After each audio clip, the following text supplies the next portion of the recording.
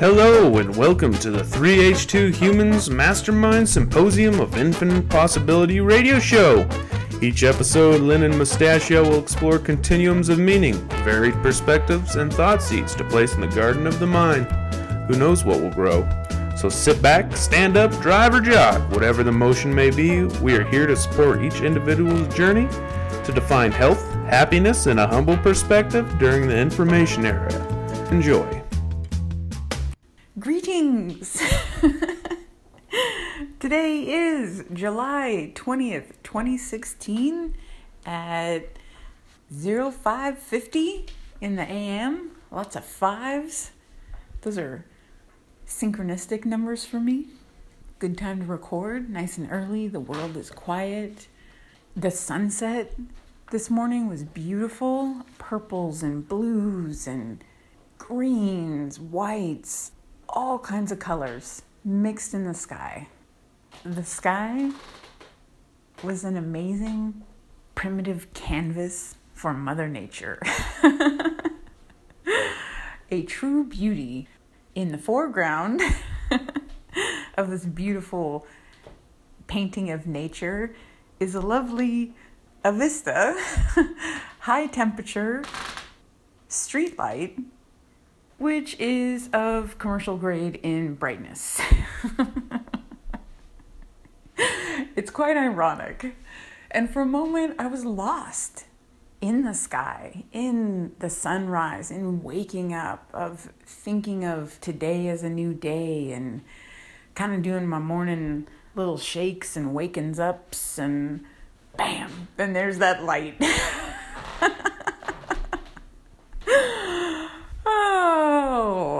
So happy good morning, good afternoon, good evening, whatever the time of day may bring. Mustachio and I send our hellos. Today's episode is Season 2, Episode 1. In Season 2, we've changed up the format. The first year was a test run.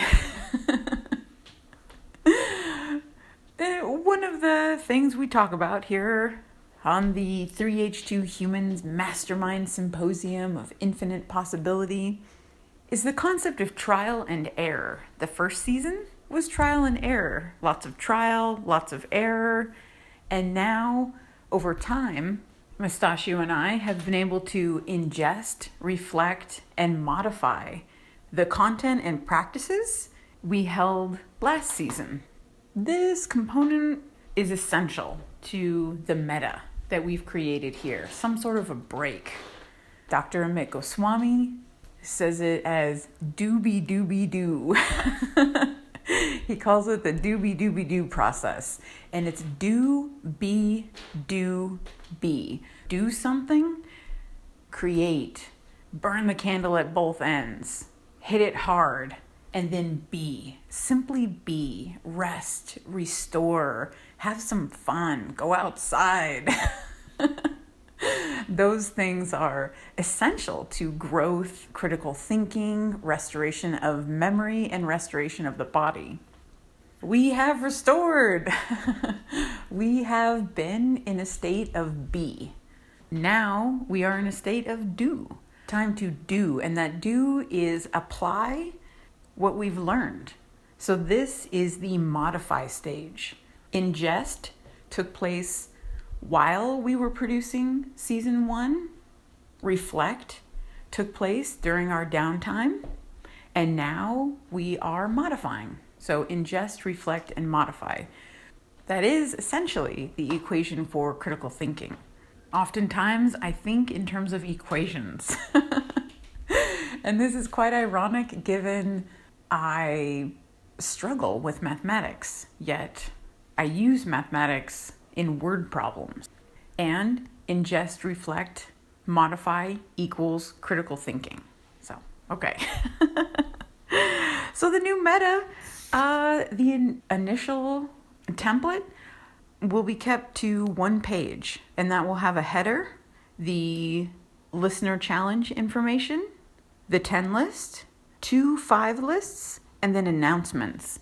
So this is the new format for today. Who knows what tomorrow will bring? existence of infinite possibilities. Do appreciate feedback. All right, let's dive on in. Today, July 20th, 2016, is Season 2, Episode 1, 10 List, Happiness Exploration. The listener challenge, Spring Clean Home Adventure, number 15. The listener challenges are available on the website. Regardless of the time of year, the present moment offers a great time for a spring cleaning adventure. Similar to a treasure hunt with hidden items, a closet will become a treasure chest of forgotten and lost possessions. While on adventure around the home, dig deep into nooks and crannies neglected by time. Sort with 3 piles: keep, toss, and donate. Once the closet is clean and items sorted and dealt with, tackle the next closet or neglected room full of junk. Keep 2 things in mind: work clockwise and keep moving. Enjoy. That is the listener challenge for this episode, Spring Clean Home Adventure. I tend to have one of these once a year. In that regard, I'm pretty fortunate because I do move on average once a year for the last 8 years. So I think in the last 8 years, I've moved like 9 times. This is one that I have mastered. We talk about how the term mastered is a bit pish-posh in that each person is going to think of master in a different way. I meant that jokingly, that I've mastered this because I move so frequently. I think this listener challenge is especially important for those who do not move frequently, who have been in the same place for quite some time. I notice for me, even a couple months, things kind of pile up and get out of place, and there may be items that are broken I keep. Why? I don't know. Just in case I'll fix it, just in case I learn how to fix a toaster oven. I don't think I'm going to attain that skill anytime soon. This listener challenge is about getting rid of that broken toaster oven, clearing off the bookshelf, donate books to little libraries or big libraries, schools, go through closets that have become junkyards for misfit items. View it as though it's a treasure hunt. Oftentimes I have fun when I do spring cleaning home adventures. I'll find things I forgot I had, and I seem to feel healthier, happier, and more humble when my house is in order and I've optimized my living space. So give it a go, the Spring Clean Home Adventure. The 10 list for today, Happiness Exploration. This is the second part in a 3-part series. The first part was the last episode of Season 1. This is the second part, and then the third part will be out this month. This is a new meta we are tinkering with. The first season will lead off with episode 1 of a 3-part series. And then the second and third part will be released the launch month. So it will be double content in the initial month. So there can be a bit of binge listening. I believe this is beneficial on both parts, our part as producers and with the listeners. It's beneficial as a producer because our minds are in the mindset of creating an episode. Our conscious awareness and energy is put towards this specific project, so it's more powerful. It has inertia. An object in motion tends to stay in motion. It's got that downhill effect, which is strange. Oftentimes downhill is thought to be negative, but in this sense it's a positive variable or something which helps. And I think most people have felt this. Once undivided attention is given to a project, it seems to be easier and deeper layer ideas pop up. This happens for me. I've heard other people speak of the same. Awesomeness takes time.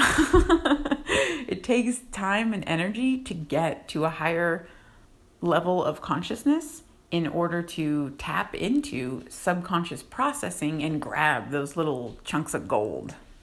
Some of those chunks of gold are found in this 10 list. I do believe an effective sprinkle on top of organizing a 10 list is to go through the 10 list, let the listener know what basic information will be discussed, then discuss the information in detail, and then read the list again. For 10 list happiness exploration, number 1, speak 30% and listen 70%. Give conscious attention to the present moment. Number 2, focus on haves. Utilize what is had before desiring more. Number 3, examine life as an adventurer. Ask questions. Explore the unknown. Number 4, critical thought. Ingest, reflect, and modify information for deep level stimuli processing.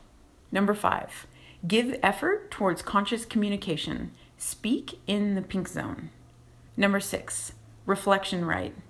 Increase ability to view oneself and others objectively. Number 7, humble perspective. Identify and recognize similarities between humans. Number 8, occupation fulfillment. Allow monetary gains to align with ethics and morals. Number 9, proactive approach to life. Less energy to prevent incident rather than fix later. Number 10, be true to character. Hold oneself accountable for actions. Okay, so this is the 10 list for happiness exploration. These are the ideas Mustachio and I came up with back on March 4th of 2015. That was the original air date. The vocabulary used on this 10 list is different, and I do encourage listeners to listen, to pay attention. As a critical thinking exercise, compare how this list is viewed today, July 20th, 2016, as opposed to March of 2015. The core of most of the information is the same, yet it's more refined. It's a bit polished now. I believe this is a helpful example of the nature of learning and an education and human nature. I believe humans are meant to have some room to experience trial and error, to grow, to change. Information and educational input is not static. It's alive. It's alive. It is. It changes. It's full of infinite potential. All right, so number 1, speak 30% and listen 70%. Give conscious attention to the present moment. I do believe this is a component of happiness. And we do go into deeper detail of this in the initial communication episode of last season. So if there is a desire to explore initial communication and specifically encountering with other people and the general public and those types of things. So check that out. Speak 30%, listen 70%. Open up them ears. Number 2, focus on haves. Utilize what is had before desiring more. This is one of the things I've noticed within my mindset. When I focus on what I have, I'm happier than when I'm hoping I had something else. And when I catch myself hoping for something else, I bring myself back and I say, okay, so what do I have internally, externally that I can use? This is when I would fix the broken toaster. If I needed a toaster, instead of going out and buying a new one, I would fix it. And I think this is especially important for the broken toasters of the mind, those thoughts and friendships and resources we already have as humans. I think it's important to tap into those as a use of energy as opposed to hoping and kind of those other pish-poshy yellow zone stuff. So that's number 2, focus on the have. Utilize what is had before desiring more. Number 3, examine life as an adventurer. Ask questions, explore the unknown. We humans are adventurers. I believe we were put on this earth to explore, to grow, innovate, leave the earth a little better than how we found it.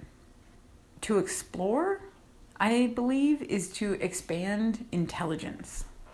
The definition of intelligence is ability to adapt in trying and new situations.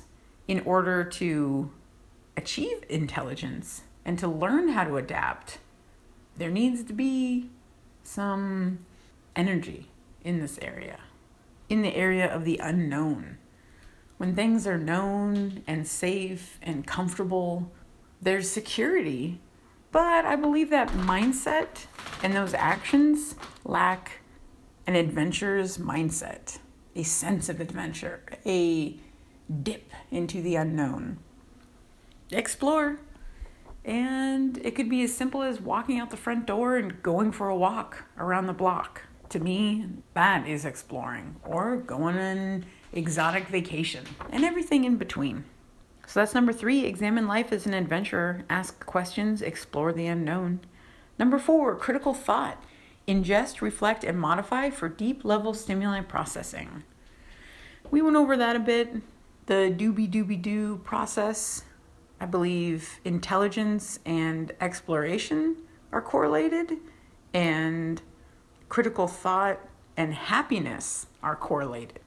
With the research I've conducted, there is a correlation, so that's different than causation, but a correlation where people who utilize critical thinking tend to be happier, tend to be in the moment, and live a more fulfilled life.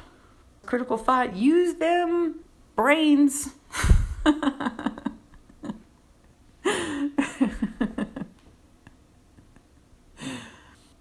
Number 5, give effort towards conscious communication. Speak in the pink zone. So number 5 is about conscious communication. That is the foundation of what 3H2 Humans is built off of, is conscious communication.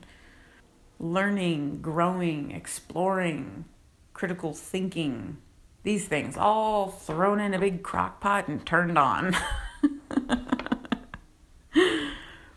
And what pops out is conscious communication, because there are many things to conscious communication. And that's one of the reasons why for this one, the core of it is give effort towards conscious communication. I was particular with this wording. It's not to master it or become an expert or any of that pish-posh nonsense bullshit. It's about giving effort, showing up, similar to a muscle. It takes time to build an ability to utilize conscious communication. We've developed shortcuts, and I believe they expedite the process, but it takes time and effort. And as we were talking about earlier, the nature of information grows and evolves and changes. That's similar to how we view conscious communication. That is going to continue to grow, evolve, and change. So number 5, give effort towards conscious communication. Speak in the pink zone. And what is the pink zone? The pink zone is a frame of mind where both parties or all parties involved view similar variables and view content or whatever may be the subject of the conversation as the same. Okay, yeah. Mustachio says give an example. So an example, pink zone is the temperature is 68 degrees outside. That is objective. It's precise. And for the most part, universally understood. Regardless of if I tell my grandma it's 68 degrees outside, or I tell my mom, or I tell my brother. If I tell all three of them it's 68 degrees outside, the four of us can uniformly agree that it's 68 degrees outside. That's the pink zone. That's where people view something the same. An example of yellow zone would be it's warm outside. So warm is subjective as opposed to objective. If I tell my grandma it's warm, she's gonna think a certain temperature range. If I tell my mom it's warm, she's gonna identify with a different range, and I tell my brother, that will be different as well. Especially because we live in different climates. I'm here in Washington, they're in California. Our idea of a warm day is going to change, and it's likely to cause confusion. Words such as warm lack pink zone tangibility, where they're ambiguous and guessing goes on. The yellow zone, this is where I believe busy people are. Busy people are stuck in the yellow zone, stuck in miscommunication, stuck with subconscious processing. That's the yellow zone. It's not a fun place to be. The pink zone is full of rainbows and unicorns and magical dragons. And together they equal conscious communication. Or do they? All right, so that is number 5, give effort towards conscious communication, speak in the pink zone. Number 6, reflection right, increase ability to view oneself and others objectively. So number 6 ties into number 5. We had talked about how conscious communication increases objectivity and pink zone happenings. So too does reflection writing. I find reflection writing to be a contributor to my ability to speak in the pink zone and objectively communicate. We have an earlier episode about reflection writing. I think it's number 2. It was one of the first ones. Check that out for more information. Number 7, humble perspective. Identify and recognize similarities between humans. In episode number 2, we will go over humble perspective and offer a 10 list of components we here at 3H2 Humans feel are a part of a humble perspective. Number 8, occupational fulfillment. Allow monetary gains to align with ethics and morals. Number 8 is a big one. And 8 is another one of my favorite numbers. Occupational fulfillment. I believe this to be different than success and fame and all that other pish-posh nonsense. Occupational fulfillment is about allowing monetary gains to align with ethics and morals. This is another huge objective of 3H2 Humans, is to create an updated business meta during a technological revolution. Creating a business with ethics and morals as a foundation is the direction the world economy is moving towards. So I believe in about 20 years, the world economy will vastly change. Right now, giants such as Walmart and Safeway and McDonald's run the world. I think this is going to change. In the future, companies which are based off of morals and ethics that go along with the consumers will be the giants. I encourage entrepreneurs and consumers to nurture this system, to be a consumer consciously. Think of products, think of where they came from, what their environmental impact is, and all the stuff that goes along with being a consumer. Being a consumer is a responsibility, as well as being a business owner. Think of these 2 things. Number 8, occupational fulfillment. Allow monetary gains to align with ethics and morals. Number 9, proactive approach to life. Less energy to prevent incident rather than fix later. This is a huge one. I grew up in a household of proactivity, of anticipation, and It helped shape who I am today. I'm happiest when I'm proactive. An example, thank you, Mustachio. This has been on my mind.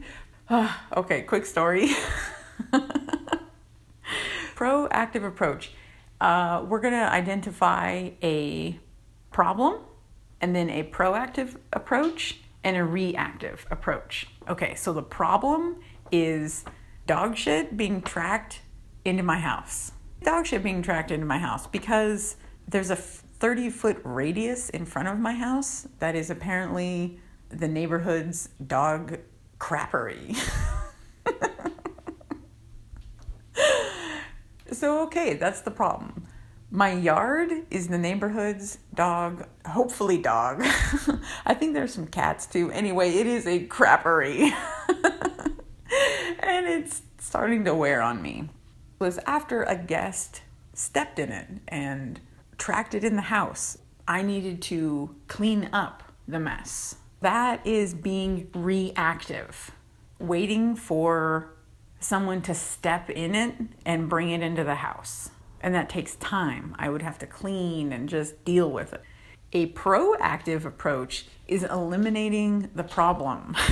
The reason why my yard is a crappery. I've taken 3 proactive approaches. And it was strange. Once this jumped into conscious thought, I started solving the problem. The first one was a man who walked with his dog and then just let it crap and then walked away. And I said, hey, buddy, your dog just crapped, didn't clean it up. That turned into an interesting situation where he accused me of being a liberal and a transplant from Portland. So here's this guy with his dog letting it crap on the side of my driveway, and then he insults me. Oh, that was interesting. And then another neighbor was playing catch with their dog. And then I saw it crap on the neighbor's yard, and the owner didn't do anything, just walked back in the house. And I thought, okay, maybe they'll get it later. Went for a walk later in the day, and the crap was still there. So the next day, I spoke with her, and I said, hey, your dog's just, you're playing ball, that's great. Hey, little doggy, hi, everybody's happy. Do you clean up after your dog? And she said, oh yeah, I just don't have bags today. And I thought, oh, that's an example of yellow zone.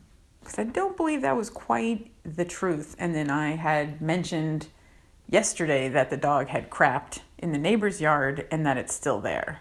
And then at that point, her demeanor changed and she didn't say a whole lot after that. Before it was excuses. Oh, I'm late for work. I usually do this. And oh, I have to do that. And once she recognized that, oh yeah, I think I did just let the dog crap there and then I walked back in the house.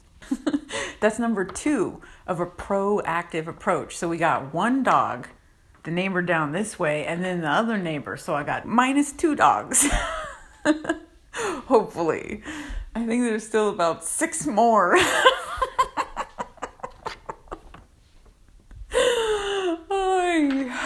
And then dog number 3, there's a feral dog, like a little sheepdog that is mean. It growls at people and it craps in my yard. So I was doing my kettlebell workout, meditating, and I heard its collar. Someone owns this dog and just lets it run around crapping wherever it wants. And apparently that's in the local crappery, aka my yard. So I'm doing my workout and it's early morning, I'm getting pumped, and I hear the dog's collar and I see it and I think, that's it. I'm done cleaning up dog crap on my lawn, having people step in it. Like I hit my threshold. I needed to be proactive. I hit a point where being reactive was no longer an option. And I confronted the dog. And it growled at me and I chased it down and I threw rocks at it. And I didn't hit the dog and they were more to scare it. I needed to hold my ground. And I've seen kids walking to school and this dog goes up and growls at them. I mean, what the fuck? Where's this dog's owner? I mean, these other two people, I would consider them irresponsible pet owners. And so here's three. So I think in terms of triangles. So I've got three sources for the crappery.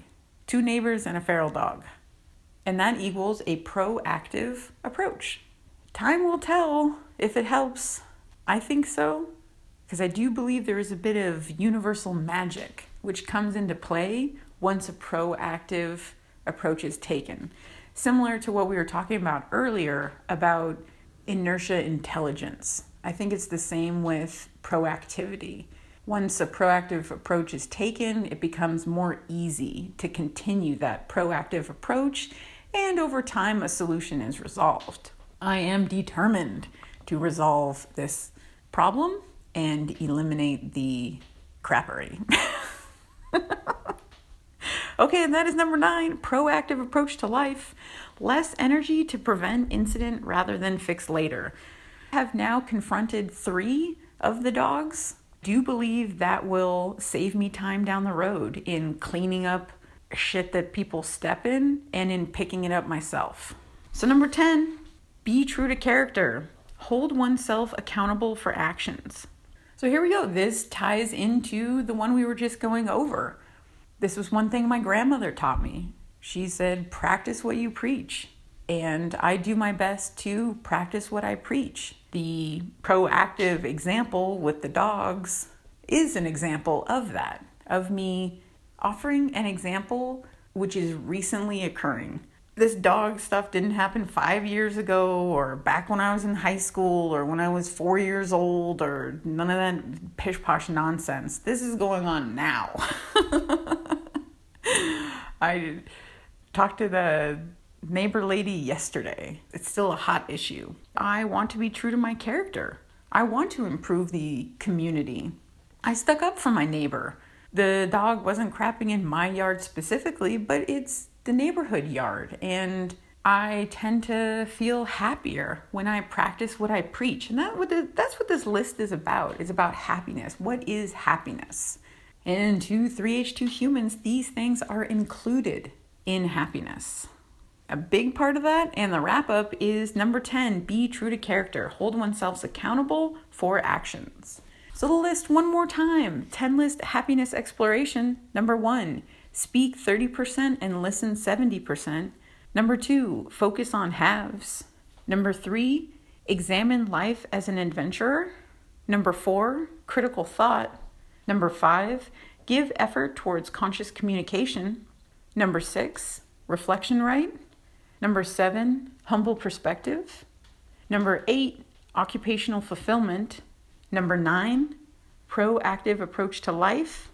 And number 10, be true to character. These items will be gone over by past Leonardo.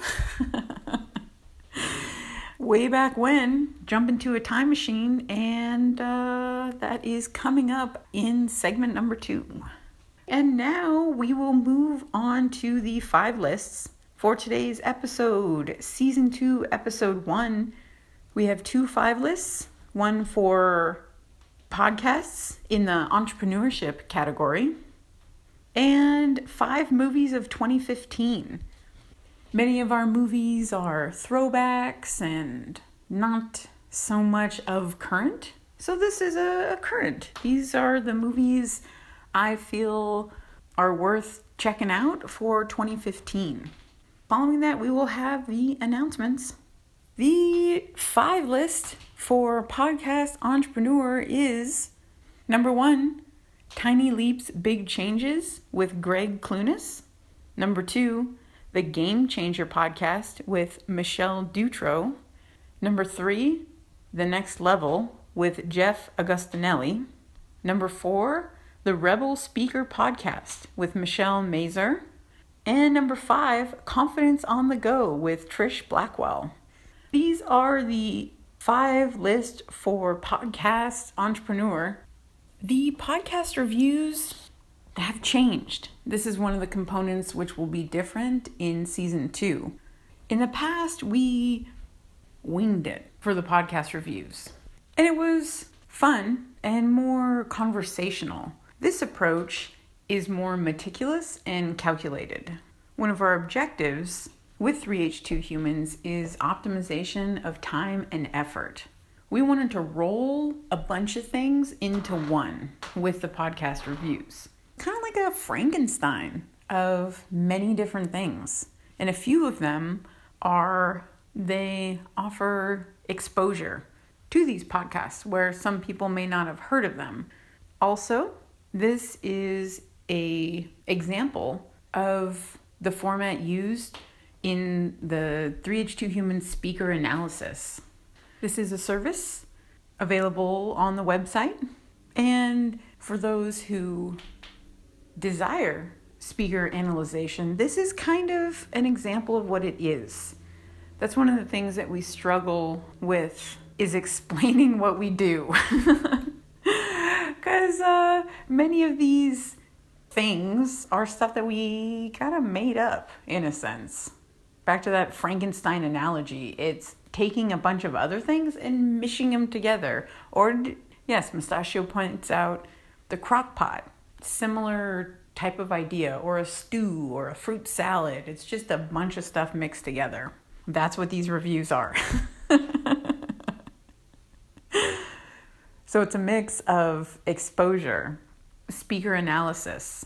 Also, the reviews will be posted on the podcasters site. That's something that I've noticed in poking around out in the world. There are very few reviews. I think that's because many people are like me.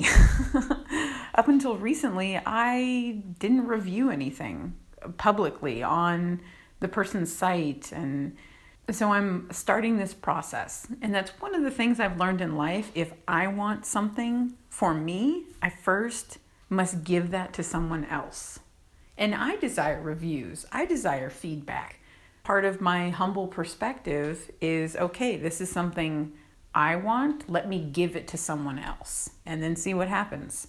And it's strange. Sometimes I find that I didn't want what that thing was after I go through the process. And sometimes I'm extremely grateful for its new presence in my life. Trial and error. So this is a part of that trial and error. This is episode 1. This is where it begins. The podcast reviews, also the movie reviews have changed. We're mixing things up. And we do appreciate feedback and reviews of what we're doing. We request 3 doing well and 3 improvement suggestions. So it seemed to make sense to do the same, to offer that to other people. So here we go. These are our 3 doing well and 3 suggestions for improvement for each podcast. This is in contrast to the past where I just ramble on and on and on. Here to organization. Let's see how this goes. Number 1, Tiny Leaps, Big Changes with Greg Clunis. The featured episode is number 52, How to Get More Done. And that was aired on March 21st of 2016. Well done. Number 1, high frequency of episodes in a short time period. Number 2, genuine and insightful monologue show format. Number 3, Greg explains content within the pink zone and speaks from the soul. Those are the areas Greg Clunis is doing well. I do like the frequency of the episodes. They are quite short. I would like to see them a little bit longer. I also like how the show format is a monologue. I am burnt out on the interview format. Oh, if I hear one more person tell me about their high school experience and then they went into the job world and then realized that wasn't for them and then had some big thing and then figured something out and then now they're a successful business, although they have no reviews. Nobody's ever heard of them. But then now they're teaching people on how to be a successful business. It just, it drives me absolutely crazy. Do you appreciate that Greg does a monologue show format? Because I am maxed out on hearing stories of the past in interview format shows. And also he explains content in the Pink Zone. I like how he gives detail of the concepts he speaks about.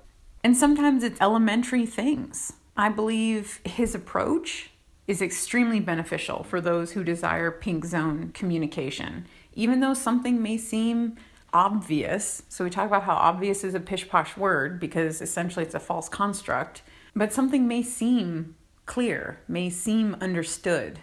I believe it's beneficial to clarify. Greg has that ability to speak in the Pink Zone and speak from the soul. I'm under the impression he really enjoys what he does. And in a recent episode, he talked about how he lost the client because he got comfortable and complacent. And that client that he lost is a client like me. I bet it was someone that asked for something, didn't get it, asked for it again, didn't get it, and then just said, screw you guys, I'm out of here. And I like that. He showed a human side. I think that's speaking from the soul. It's that yin and yang, the light and the dark.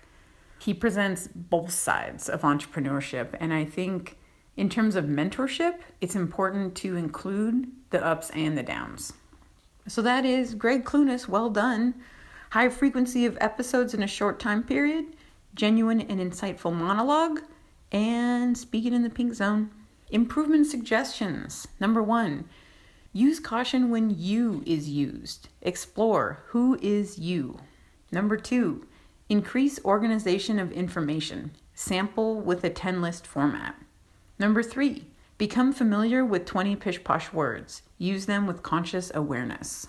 So for number 1, use caution when you is used. He does misuse you. He'll say something like, when you live in New York and you host a podcast and you want to retain happy clients. That's not me. I don't live in New York.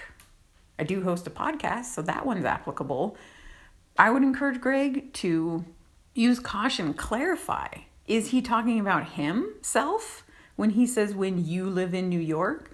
Or is he talking about a friend of his? I don't know, because he's using the word you, and it's not me. If it's not me, then who is it? Who is you? Clarify. Number 2, increase organization of information. Sample with the 10-list format. Greg does strike me as an organized person, and I think he would benefit tremendously from adopting a similar meta to 3H2 Humans with a 10-list format. Because each episode he talks about a lot of things, but at the end, I'm not really sure what to take away. 10 lists help me stay on track, help me be focused, and then also increase Pink Zone tangibility. Number 3, become familiar with 20 pish-posh words. Use them with conscious awareness. He does use several pish-posh words.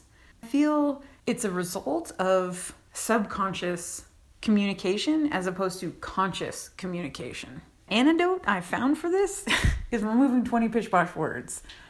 So it's something like where he would say, everyone who does this, or I finally got that. It's alluding to something, but it's not quite clear what it is.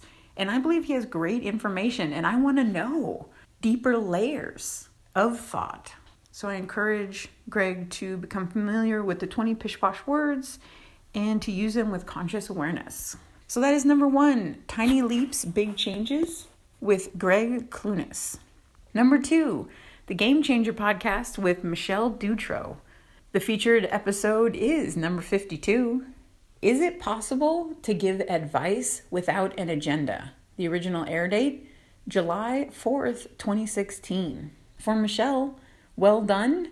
Number 1, blunt, genuine personality traits are heard when life's ups and downs are shared. Number 2, business paradigms of focus are similar to those of 3H2 Humans. And number 3, reliable, regular production of episodes. For Michelle, blunt, genuine personality traits are heard when life's ups and downs are shared. Similar to Greg, Michelle talks about the ups and downs. I like that. I think if a person is going to be genuine, there will be both ups and downs.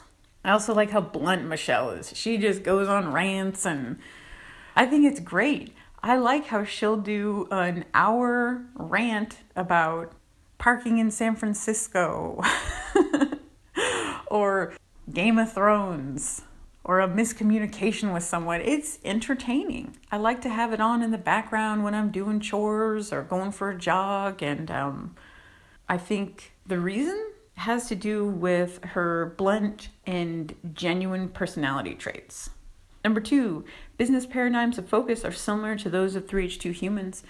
Earlier, we talked about occupational fulfillment and morals and ethics being in alignment with business. I believe Michelle Dutro feels the same. She would like her business to be in line with her morals and ethics, and that's something that she is open about. Number 3, reliable, regular production of episodes. Seems every couple of days or so I can jump on the old podcast machine and bam, there's a new episode. Some fresh stimuli from an entrepreneur. Do like that they're reliable and regular. So for Michelle Dutro, well done. Number 1, blunt, genuine personality traits are heard when life's ups and downs are shared. Number 2, business paradigms of focus are similar to those of 3H2 Humans. Number 3, reliable, regular production of episodes. And that is for well done. Improvement suggestions. Number 1, use caution when you is used. Explore who is you. Number 2, minimize redundancies. Remove like I said from common phrase pool. Number 3, guide interviews towards productive, action-based topics. Minimize past stories. So for these improvement suggestions, number 1 will pop up frequently. It seems to be applicable for the majority of speakers, and I feel it is essential to use you with caution, and I will include it in any speaker analysis where you pops up. Okay, so use caution when you is used.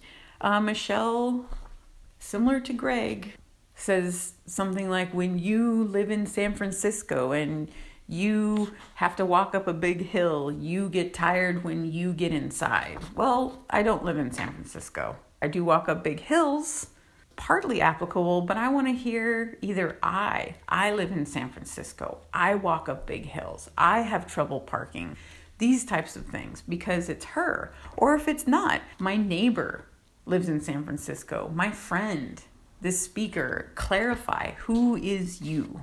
Number 2, minimize redundancies. Remove like I said from common phrase pool. I kind of view Michelle as like an auntie. It's Auntie Michelle. Because I'm 34. I imagine I think I'm around her kid's age, a little bit older. It's just, it seems like an aunt thing. Like I said. She repeats like I said frequently. And many people have their repeated phrases. That's another benefit of speaker analysis. I dive into what that repeated phrase is. For Michelle, it's like I said. And I encourage listeners, check out the podcast, the Game Changer podcast, and listen for like I said. I encourage Michelle to be cognizant of it. That's the first stage. Just first recognize, like I said. Number 3, guide interviews towards productive, action-based topics. Minimize past stories. Michelle has interesting guests, and I want to hear more about their current lives, about what's going on right now. Not about what school they went to and a funny story from college and 20 years ago this and 5 years ago that. I don't really care. Because that's a past animal. That's a past creature.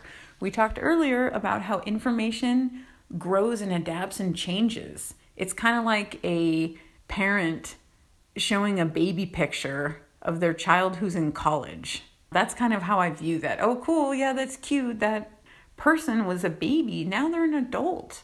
I want to be in the present moment. I want to view that guest's ideas as an adult. I don't want to see baby pictures.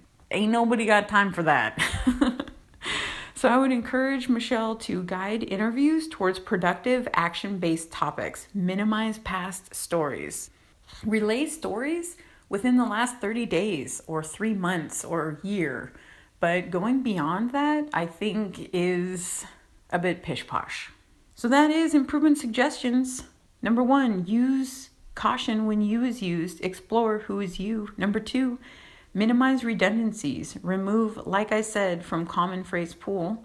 Number 3, guide interviews towards productive, action-based topics. Minimize past stories. And that is the Game Changer podcast with Michelle Dutro. Her and Greg are both in part monologuers. Big thumbs up to y'all. Keep on, keep on. Number 3, The Next Level with Jeff Augustinelli. The featured episode is number 3, Conscious Language and Upgrading Your Life with Robert Stevens. And the original air date for that was 2015, 12/28. So December 28th of 2015. For Jeff Augustinelli, we have Well Done. Number 1, unique topics inspire critical thinking. Number 2, Jeff is a confident speaker with charisma. Number 3, reliable, regular production of episodes.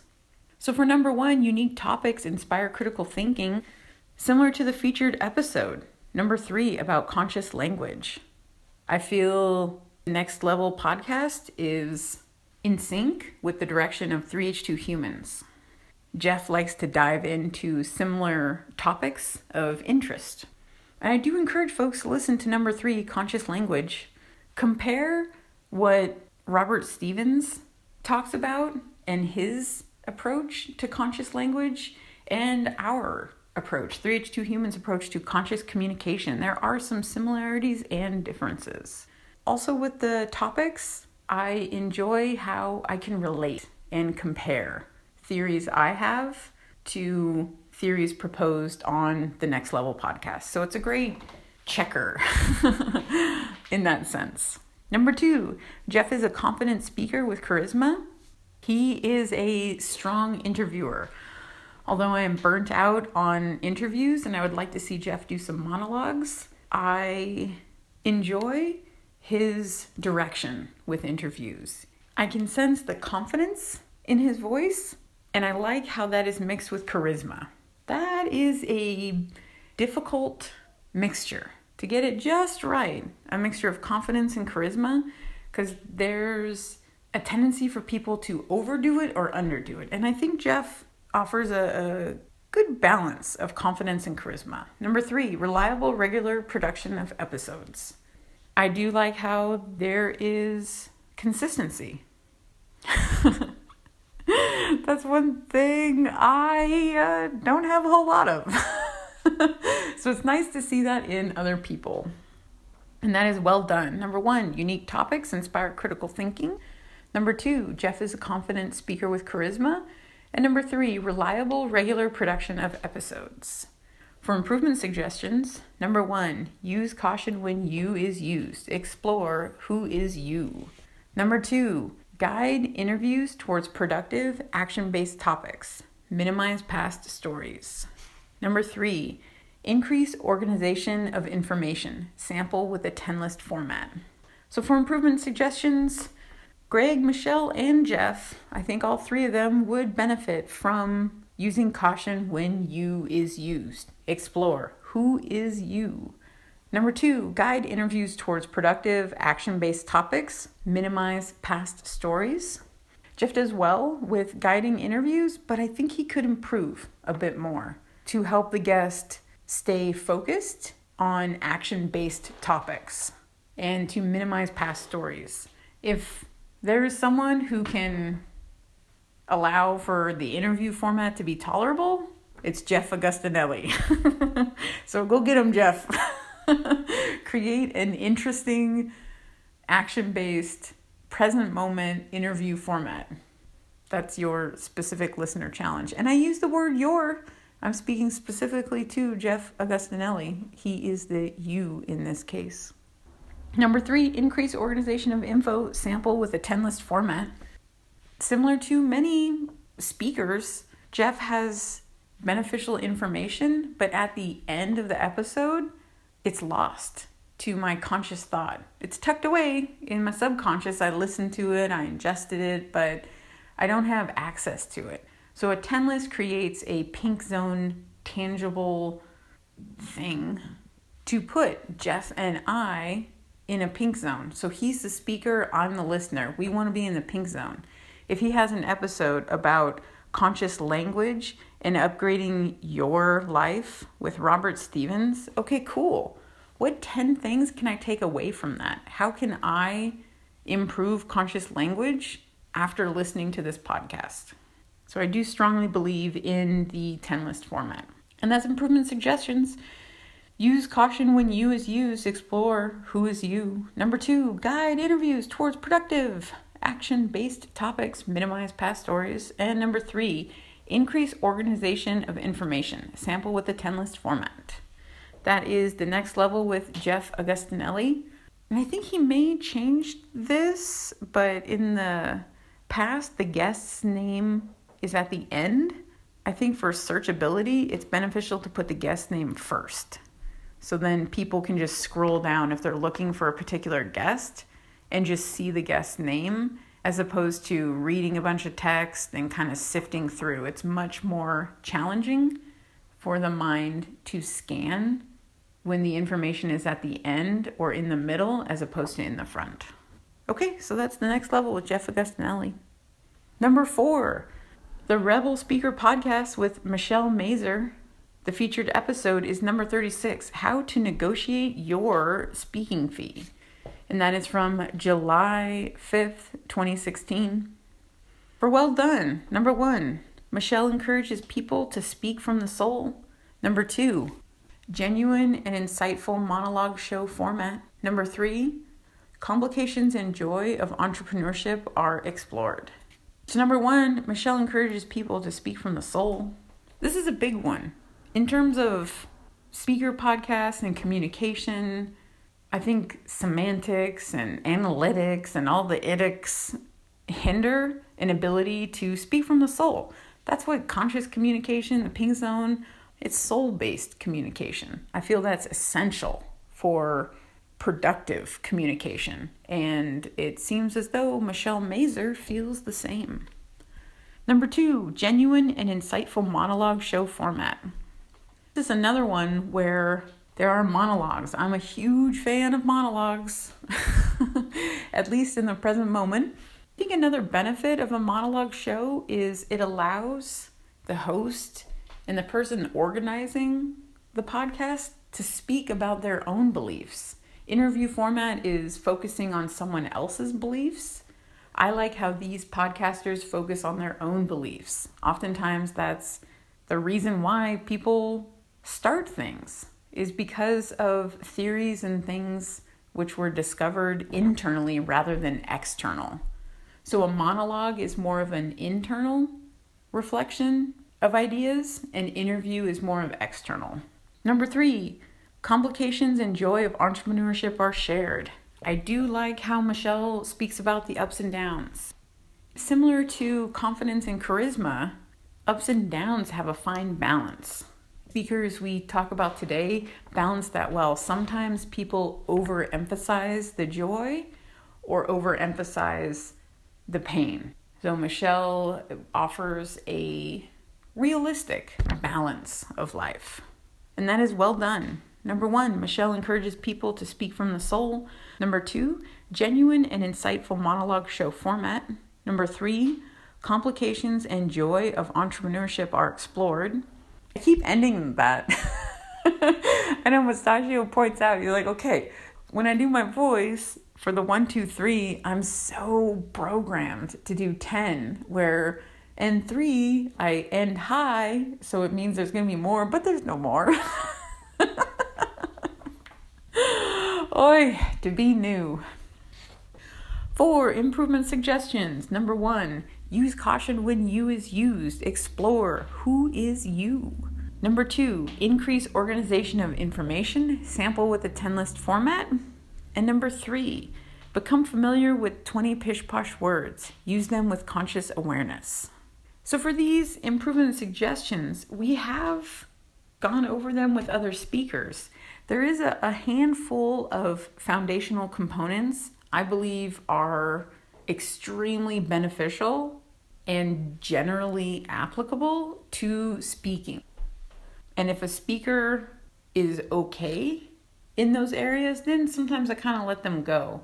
But if there is a hindrance due to a lack of something, then I like to point that out. So I guess, okay, the point of that rambling is I give the basic feedback first. Once a person grasps the misuse of you and organization of information, removing pish-posh words, minimizing past stories, speaking in the present moment, these types of things, then we move on to the more detailed nuances. Michelle's, like I said, those types of precise components once the foundation is built. I do believe Michelle has a doctorate in communications. I think she is Dr. Michelle Mazur. And that's one thing I was a bit surprised with her misuse of you and pish-posh words and lack of organization. In the past, I would hold doctors to a high standard. But now I've realized any yokel can get a doctorate.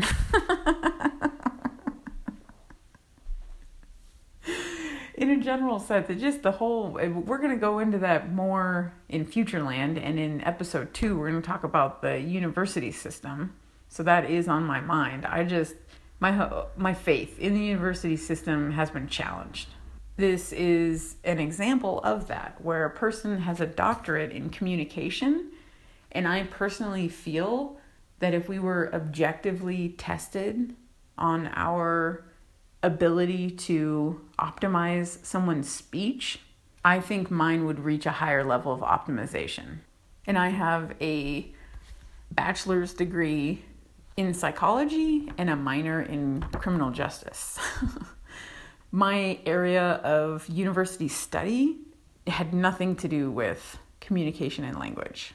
I do encourage Michelle Mazur to check out the 20 pish-posh words and also sample with the 10 list format. I think she has great information, but when I walk away from the show, once it ends, it just kind of ends. I'm not really consciously aware of what I learned. A 10 list helps communicate, hey, these are the 10 points. All right, so that's improvement suggestions. Use caution when you is used. Explore who is you. Number 2, increase organization of information, sample with the 10 list format, and the final one, number 3, become familiar with the 20 pish-posh words. Use them with conscious awareness. And that is number 4, the Rebel Speaker Podcast with Michelle Mazur.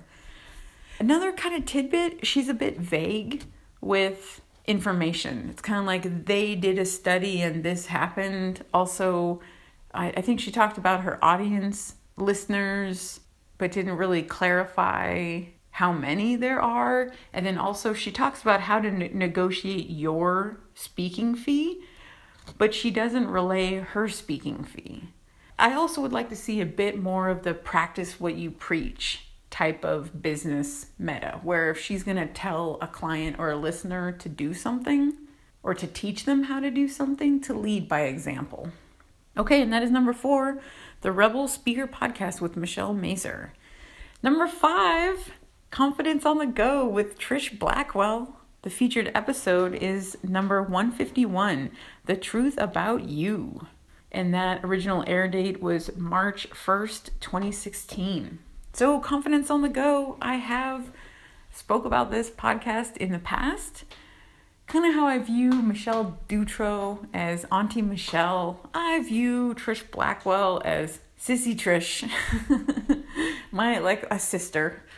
That's one of the reasons why I compare the two of us. To me, it's like a sisterly comparison. It's, for example, I believe I'm a bit stronger in terms of mental ability and capacity, and I believe Trish is stronger in physical ability and capacity. So in many ways, we're kind of like a yin and yang. And I think what she's doing is great. So we will dive into the well dones. Number 1, Reliable, regular production of episodes. Number 2, Trish inspires optimization of exercise and physical fitness. And number 3, blunt, genuine personality traits are heard when life's ups and downs are shared. So reliable, regular production of episodes. This is something that I am proud of Trish for putting out a weekly episode. Each Tuesday, like clockwork, a new episode comes out, and I am a loyal listener. I look forward to the weekly episodes. I usually jog and listen, and I'm inspired. I think the woman I'm listening to also jogs, also craves physical and mental strength. So I do appreciate the time and effort it takes to produce a weekly episode. Number 2, Trish inspires optimization of exercise and physical fitness. She's a fitness trainer by trade and was a professional. I don't know if professional is quite the right word. An athlete, a swimmer, and Ironmans and all kinds of stuff. And I've had the pleasure of working out with a semi-pro bodybuilder. So someone with a similar mindset of just monster achievement in terms of physical fitness. And it is extremely inspiring. It was working out with a bodybuilder that changed how I viewed physical strength and exercise. It was amazing. A huge transformation took place, and I imagine Trish offers that to her clients. That same transformation which was offered to me, I imagine she gives to others. And that is a beautiful part of life, to watch someone change from a caterpillar to a butterfly. Number 3, blunt, genuine personality traits are heard when life's ups and downs are shared. And each one of the speakers we're talking about today has a different blunt and genuine personality. And that is one of the core reasons why these folks are on this list, is because of that genuine personality. And I believe Trish to speak from a genuine perspective. And like a little sister, I pick on her when I hear her use pish-posh words. Or another example was the word girls. She was explaining a story about some women who she had admired. And I could sense a bit of a subconscious disconnect. And she had said, oh, those girls are great and all this stuff. And then she said, us women, and then went on to say something else. So when it was just the women by themselves, they were girls. But then when she added herself to the mix, it became women. To me, that reveals a subconscious disconnect. So it's kind of neat. I find little things like that on the show, and I do have a sisterly love for Trish and appreciate her blunt, genuine personality traits. And the life's ups and downs. Trish is another podcaster who talks about some of the rough moments of entrepreneurship and being a mom and just being a human in general. I think it's comforting for people to hear how others make it through. And I think that's a focal point. It's not about how other people struggle, but it's about how other people make it through that struggle and find some sort of resolution. So that is well done. Number 1, reliable, regular production of episodes. Number 2, Trish inspires optimization of exercise and physical fitness. And number 3, blunt, genuine personality traits are heard when life's ups and downs are shared. Improvement suggestions. Number 1, use caution when you is used. Explore who is you. Trish has you in her tagline, and it's be you, be free. At the end, she'll say, be more of who you are. The episode title, The Truth About You. There are lots of yous. I think if Trish were able to remove you from her vocabulary, she's one that I would recommend a blanket just removal. First off, I generally encourage people to be cognizant of it, but I think Trish is determined and intelligent enough to just cut it out. And I've noticed that people who have tremendous physical patience tend to possess a tremendous mental patience ability too. So those who are disciplined with physical fitness can also be disciplined with the mind. If Trish just removed you, I believe her show would improve tenfold, just exponentially more accurate and less assumption-based if you was removed. Number 2, speaking of positive tense, remove un, not, and other negative qualifiers of speech. I feel a bit too frequently Trish will talk about negative things. This bad thing happened. When you lay in bed at night, what you're doing is you're telling yourself lies. And I used to have this problem and this thing, and then go on and on. I think it's best just remove all that. Speaking of positive tense, remove un, not, and other negative qualifiers of speech. So instead of talking about what is lacking, talk about what there is. And just in general, so I would encourage Trish to listen to one of her episodes and offer conscious awareness to the qualifiers. Because I've noticed that she'll be on a positive train and then it just goes south, and it goes to, and then you look in the mirror and you tell yourself you're ugly, but you're not ugly. I'm like, holy shit, where did this come from? Stay on a positive train. I like it when Trish is a positive buddy with me when I go for a jog. Number 3, guide interviews towards productive, action-based topics. Minimize past stories.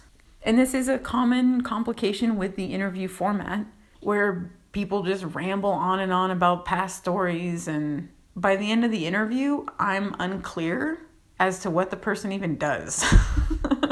Like, okay, they have a website and they wrote a book. Awesome. But what are their core beliefs? What are they doing? What is going on? Oftentimes I have no idea. So I encourage Trish to guide interviews towards productive, action-based topics. Minimize past stories.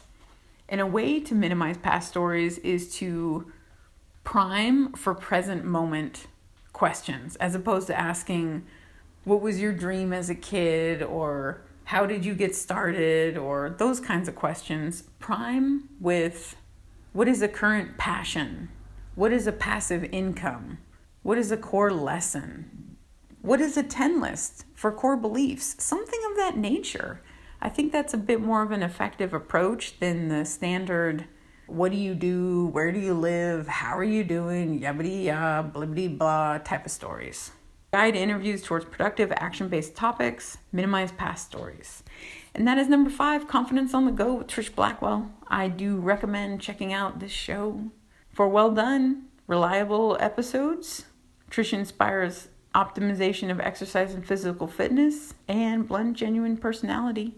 Improvement suggestions: use caution when you is used. Explore who is you. Number 2, speaking in positive tense. And number 3, minimize past stories. Whew. Well, that took longer than anticipated. I think in the future we will need to condense that. In the interest of time, we shall breeze through the... Oh, yep, Mustachio's right. I got to go over the podcast one more time. 5 podcasts, entrepreneur. Number 1, Tiny Leaps, Big Changes with Greg Clunis. Number 2, The Game Changer Podcast with Michelle Dutro. Number 3, The Next Level with Jeff Augustinelli.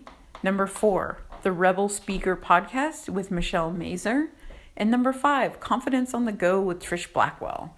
I do recommend these 5 shows for people who desire a peek into the world of a blunt and genuine take of entrepreneurship. Okay, for the 5 movies we have, and these are 5 movies of 2015. Number 1, Inside Out. Number 2, Kurt Cobain, Montage of Heck. Number 3, Star Wars, Episode 7, The Force Awakens. Number 4, Straight Outta Compton. And number 5, The Big Short. Number 1, Inside Out. Inside Out presents an accurate depiction of human emotions on a chemical, molecular, and hormonal level. In a playful way, groundbreaking theories of human cognition are explored. If a person were to grasp its basic concepts, they would have been considered a scholar 50 years ago. Inside Out presents a comical and pleasurable visual aid for those, like me, who are curious about human memory. Complex concepts are explained more clearly than many university textbooks and include what memories are, how memory works, and how emotions are stored with memory. Also, how emotions within the moment affect how memories are cataloged in the mind. For some learning fun, go Inside Out. So that's number 1, Inside Out. Number 2, Kurt Cobain, Montage of Heck. Dip into the adolescent life of creative artist Kurt Cobain. True to its name, this film is a montage of drawings, videos, pictures, and interviews with those who knew Kurt. Through creative expression, his childhood until death is masterfully articulated. Safely explore a silent mental roller coaster deep within the mind of a genius. Whether Kurt is known or unknown, loved or other, Montage of Heck is worth a peek. And that's number 2, Kurt Cobain, Montage of Heck. Number 3, Star Wars, Episode 7, The Force Awakens. Now streaming, Episode 7, The Force Awakens, brings Jedi Masters back into mass media, mainstream consciousness. This film features a strong female lead and throwback cast members from the original 70s and 80s series. There's a healthy balance of action, story, plot, and intrigue. The costumes and monsters lure the audience to a Star Wars world. Sit back, relax, snuggle up, and watch this movie from the comfort of home if it were missed in the theater. That is number 3, Star Wars, Episode 7, The Force Awakens. Number 4, Straight Outta Compton. Straight Outta Compton depicts an inside, behind-the-scenes look into the lives of several influential artists who became well-known years later. Fuzzy memories flash half-truths as I think back to my childhood, the early 90s in the California Bay Area. Nearly a decoy, O'Shea Jackson Jr. plays a lead role as his father, Ice Cube. The overnight success theory commonly associated with fame is debunked, as sacrifice and struggle are a center of focus in Straight Outta Compton. Well-rounded, this movie provides moments of action, comedy, and drama. And that is number 4, Straight Outta Compton. Number 5, The Big Short. The financial crisis of 2008 is understood differently on different levels depending on whom is asked. The Big Short teaches as it entertains. Fundamental players and plays are revealed as part of the story. Through the use of metaphor and simple explanations, subprime mortgages and other financial specific vocabulary can be ingested, reflected, and modified to update paradigms of thought. Consider, what happened in 2008 to burst the housing bubble? Will future generations face a similar financial crisis? Finances affect us in different ways. The Big Short explains how. So that's number 5, The Big Short. So we have for 5 movies of 2015, number 1, Inside Out. Number 2, Kurt Cobain, Montage of Heck. Number 3, Star Wars, Episode 7, The Force Awakens. Number 4, Straight Outta Compton. And number 5, The Big Short.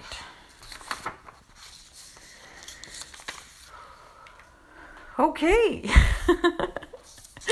And now we are on to the announcements.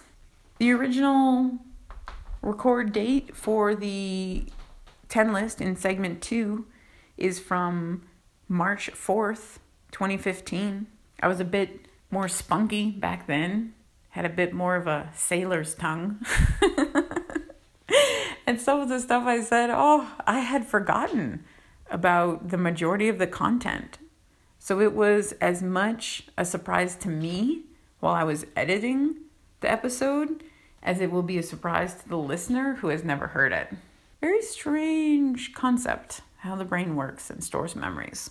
Okay, the website is up, and in the process of setting up the website, it has been a huge challenge.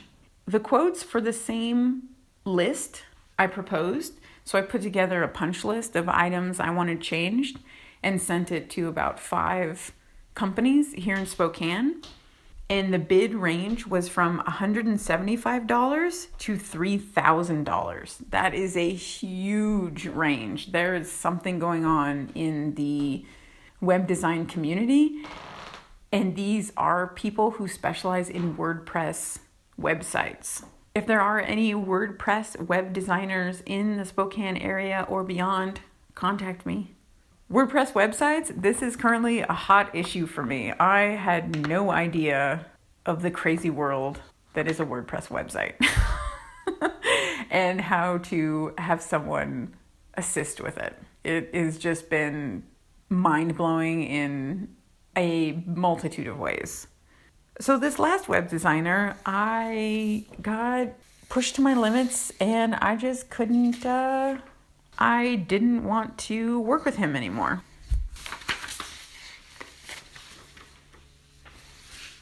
He had sent a bunch of pish-posh nonsense and, and I think synchronistically I threw out the email.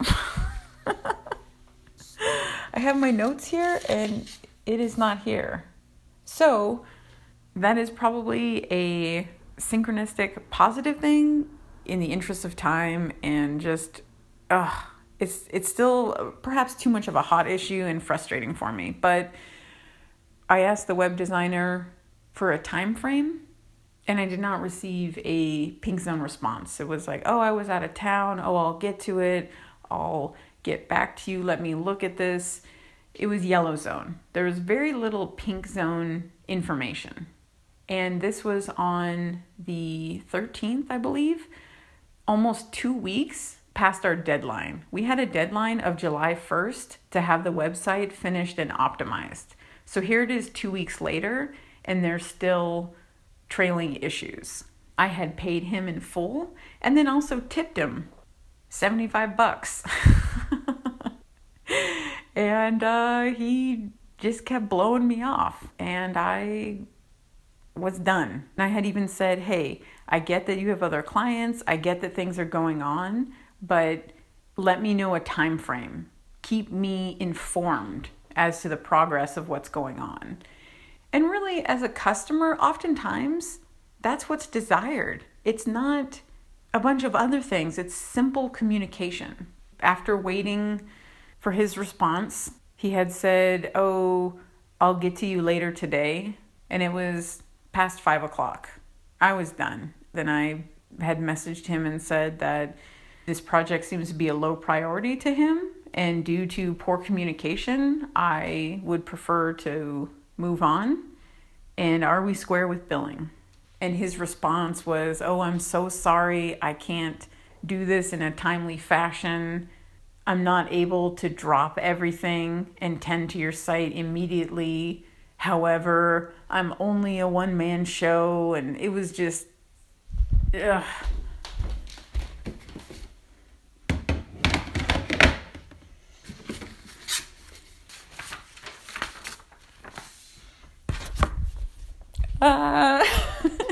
So I was so irritated, I went and dug it out of the garbage. Just like, I don't think it's me. I think that my expectations are acceptable. The people I've worked with just blow my mind in terms of an inability to consciously communicate. These folks are so deep in subconscious processing and the yellow zone. I'm surprised they even recognize me as a human. Okay, so here we go. There's a bunch of crap. We'll just do the last two. Thank you for the heads up. This project appears to be a low priority for you. At this stage, I feel it is best for us to wrap up our business relationship. I'd like to work with someone I can effectively communicate with. We seem to have too different of priorities to continue. I appreciate your help with the site and wish you continued success with your business. Are we square in terms of billing? Thank you, Lynn. And his response was, I'm sorry, I cannot meet your needs in a satisfactory fashion. I am, however, just a shop man and have multiple other clients that also require servicing. So it is unfortunately often not possible to drop everything and tend to your site immediately upon the request. I wish you well with your endeavors. We are completely square in terms of billing. Regards and good luck with 3H2 Humans. So this response blew me away in about 50 different ways. And there are a ton of pish-posh words in here. Sorry, cannot, however, unfortunately, not possible, drop everything immediately upon the request, completely square, like, whoa, Nelly. And this is the reason why I wanted to end the business relationship. This was the mindset that I was faced with. I feel it's a challenge to speak to someone who uses pish-posh words, who's sorry. If a person's sorry for their actions, maybe change the behavior. He had said, sorry I didn't get back to you. Sorry I was out of town. Sorry I have other clients. To me, that's not a smart approach as a contractor in a business to constantly say, I'm sorry. That's no.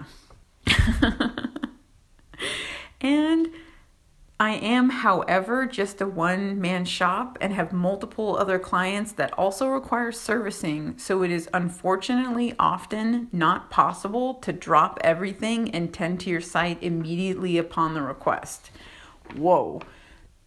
I had said, what is your projected date of completion? That was my question. It wasn't drop everything, do what I want right now, fix me immediately. It was, hey, what's going on? When is this going to get done? And my points were about priority and communication. This is an example of yellow zone. And also, it's 2 weeks after the projected completion date. That's not immediately when I requested it. It's 2 weeks after. And it's not him dropping everything to tend to my site. I'm requesting an update. So anyway, these are the types of things we go over in conscious communication, in the consulting and all. It's these types of issues, the things that we've discussed today, the reviews, the doing well, the areas for improvement, the emails, the real life human to human interaction. So this is an example of real life human interaction. I doubt communications such as this are explored in university business textbooks. And that's one of the problems. Communication is often not considered a component of business. And I feel it is a key, essential component to business, because he lost my business because of his inability to communicate. I think he's great at WordPress sites and his job, but not communication and not customer service. And also, his morals and ethics are different than mine. I had paid him up front to complete the site and then also gave him nearly a 50% bonus. And he was morally perfectly okay with just walking away from the site and not fixing it or even offering a solution. There were simple little things where he could say, go in the admin panel, go under reading, go under syndication, and change the podcast number there. He could have spent 10, 15 minutes on the punch list and at least advised me, at least had some sort of positive hand back. But he didn't. He just told me a bunch of pish posh and then peaced out. Took the money and ran.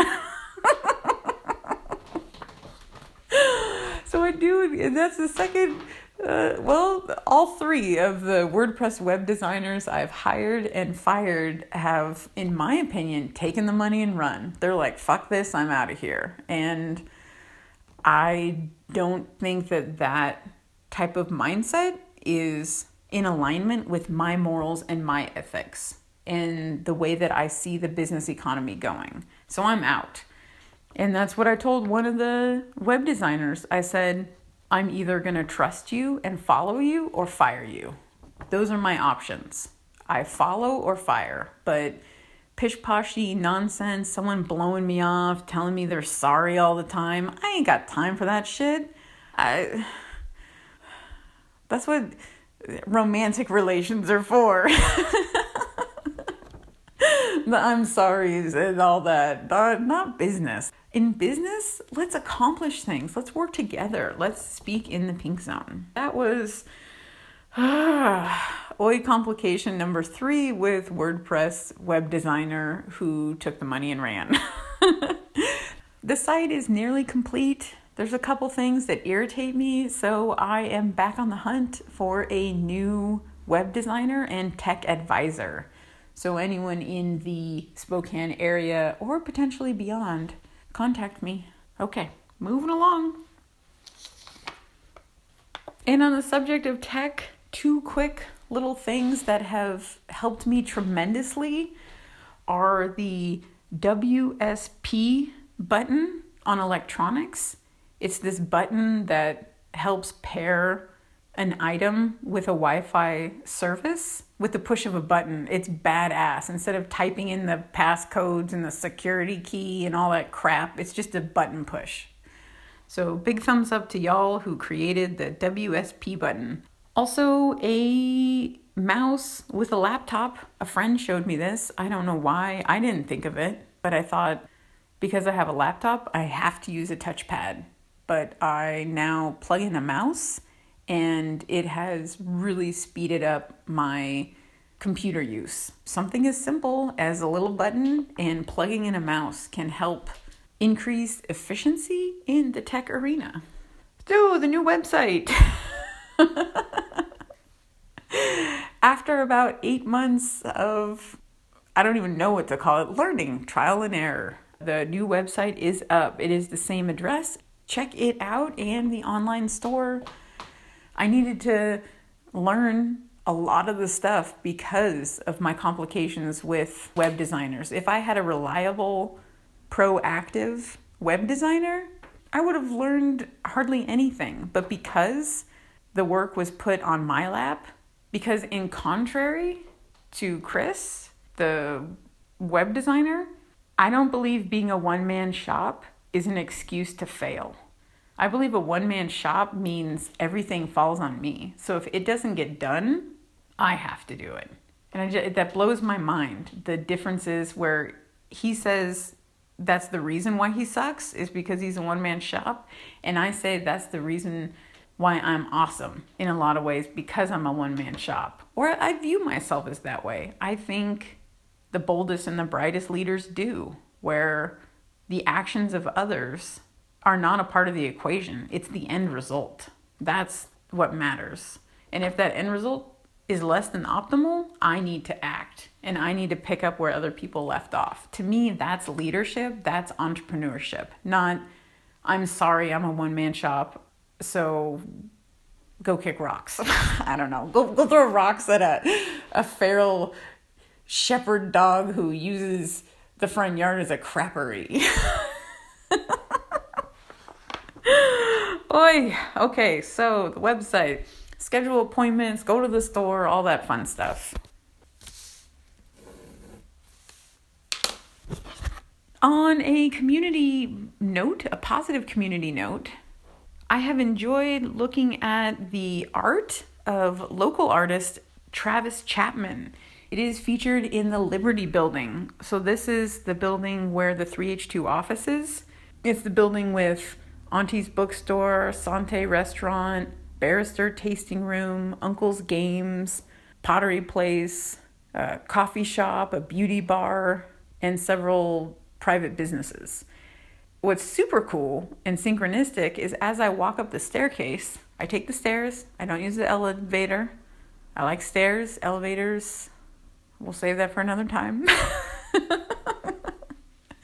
But I walk up the stairs and then right there is a beautiful painting of the iconic Spokane carousel with the horses alive and running free, running from the carousel. And then there's one next to it of the garbage-eating goat, and it's sitting up on a rock, all proud. And then there's real goats in the background. And then there's another one of the old clock tower for the train station, which used to be where Riverfront Park is. There's King Kong up atop the tower. So he has a witty and humorous, accurate, thought-provoking, colorful, playful, tantalizing look at perspective of the environment. Definitely worth a look, or look online too. He has an online Etsy store. I bought a painting last week, I think on Friday, and it's the first fancy painting I've purchased. It is a Travis Chapman. My first piece of collector's art. And I believe in his painting career. He has talent and creative genius. So I do encourage folks to check out Travis Chapman art online, or come on down to the Liberty Building. And there's tons of other artists in the Liberty Building too. It's pretty cool. The office I go to work at is in an art gallery. Very cool. All right, and the final announcement for today, a big hello and thank you to my friends and family. A lot of changes are going on in my life. One of them is connecting with people, talking on the phone more, doing things like that. And I looked at my phone, I had 346 contacts. I speak with about 20 people. So I was wondering, if I speak with about 20 people, why do I have 346 contacts in my phone? And I started looking through, and a lot of them are people I just met once and never spoke with. Takeout restaurants from when I lived in Seattle. Email addresses, and just kind of weird crap that was saved over time. So my objective became to get it down to 200 contacts, that I could delete 146 nonsense contacts. And part of the deletion was also updating. Which of these phone numbers still work? Who do I want to talk to?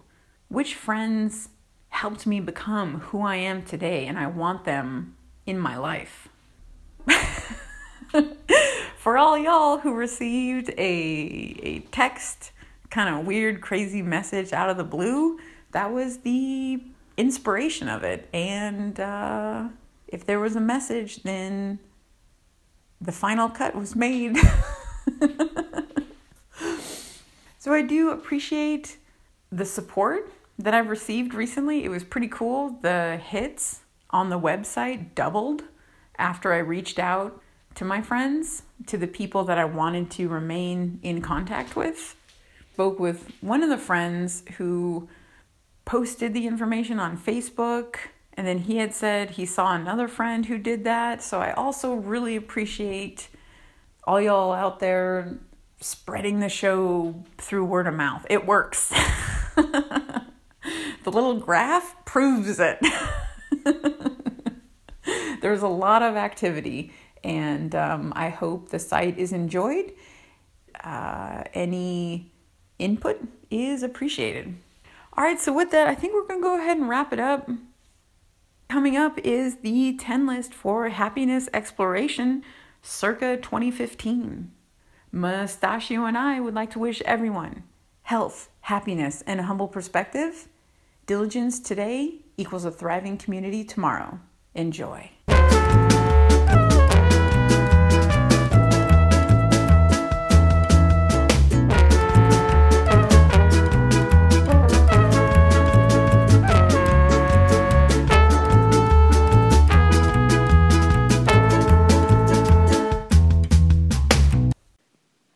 Good morning. Today is March 4th, 2015, 345. Oh, I kind of stumbled for a moment and thought as though I was reading it incorrectly.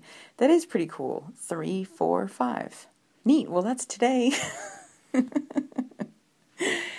And right before launching today, Mustachio and I were chatting about how cool the phrase airplane mode is. What a beautiful way to describe what airplane mode is. I think that in some ways reveals some of the genius behind iPhones. I put a blanket down on the ground. So that's one thing too that came up in the chat, was about how kind of the habits that we have and procedures for shows, those types of things, the little things which we've learned along the way that may help others. And one of them is putting a blanket down on the floor. And I rent, and it's Berber and cold, and it's not as inviting as a blanket. And I meditate and do a kettlebell workout. All things are on this magic blanket. So even now, with my shoes off, I'm working on body balance and continuing to fix that popping and cracking in on my left foot. So, body balance, and thumbs up to the person, people, entity, whatever it may be, which came up with airplane mode. I figure that's a ballsy move, because if no one knew what airplane mode meant, essentially the word makes no sense. Airplane mode. Putting my phone in airplane mode right now has nothing to do with an airplane. But flying is common among people who use devices such as these, and then I believe the whole turning the phone off, cutting it off from the world, yet being functional, began with the whole powering down the phone and all that stuff. The irritation felt by the consumer who would most likely benefit from a feature such as airplane mode, those who fly in an airplane. I am not a big fan of flying. I prefer to drive, but I love airplane mode. And how essentially it changed the meaning of what airplane mode can mean. Its continuum has broadened, where essentially placing the action behind the language and the word airplane mode can completely dissimilar from someone referring to airplane mode as a travel preference. I do airplane mode, I fly, that sort of thing. So yeah, words are fun. And this is an example of the type of linguistics explorations we do here at 3H, ha. I know I'm thinking of different languages, very cool. At 3H2 Humans, Mastermind Symposium of Infinite Possibility. So, yeah, all right. All right, I guess that's it about airplane mode, warming up, kind of, oh, no, thank you. The point of much of these jib-jabberings is I find current linguistics, modern linguistics, to be more applicable in life than the history of linguistics. Let's say if I were to take linguistics at a university, I think that would bore me to tears. This is more of an applicable right now type of approach to linguistics and speaking, and having fun. And working towards removing all the pish-posh nonsense. So, all warmed up, let's go ahead and jump right into today's 10 list. Oh, that's right, and I don't believe we said where we're at. Spokane, Washington. Gave notice to the landlord that I am moving, so it is official. Oof. Big weight lifted, and there's some peacefulness felt within that action. So, yes, I do. Ooh, so here we go. Here's the listener challenge for today is to embrace. So let's see, listener challenge, to embrace an inevitable challenge. Inevitable challenge, like vegetable, inevitable. Okay, here we go. Listener challenge, to embrace an inevitable challenge. So something that's been put off, so task put off in conscious thinking, as well, especially if it involves other people. So what do I mean by that? Involves others. If other people are affected by the sharing or repression of information, then I would put that kind of task on the front burner. Those are the ones that I am often not a big fan of because I have such complications communicating with people, and I feel as though I'm concise and digestible. I ask a question and then I get a bunch of fucking jibber jabber nonsense, non-applicable bullshit. Yeah, and one little teeny tiny side note on that, business communications. If there's more than one question, I was exchanging information with an associate, and we each had several questions. So what I did for his questions was I wrote on his email, entered, so spaced out the questions. So essentially I had broken down each question and then answered it. And that way, I feel as though that's the optimal way to respond to multiple questions. It shows that shits are given. Attention has been given to each individualized question. And we have spoke about this before in business communication emails. Sometimes what I may perceive as irrelevant is most relevant to someone else. So essentially, I feel as though to increase my ability to communicate more effectively, what I do is answer every question to the best of my ability and answer each question as though it's the most important, because I don't know which one is and I don't want to deal with it again. So if I half-ass it, then more questions are going to come. Then I half-ass it and more questions are going to come. And that's one of the reasons why people are so quote-unquote busy. Oh, I'm so busy, I can't do anything. No, you're not fucking busy. You're stupid and inefficient and lazy. That's what it is. It has nothing to do with busy. Busy, ooh, that is a pish-posh word. Okay, the birth of another pish-posh word, if it is not already on there. Pish-posh word is busy. What the fuck does busy mean? And who is busy? Is it obvious that it's tax season?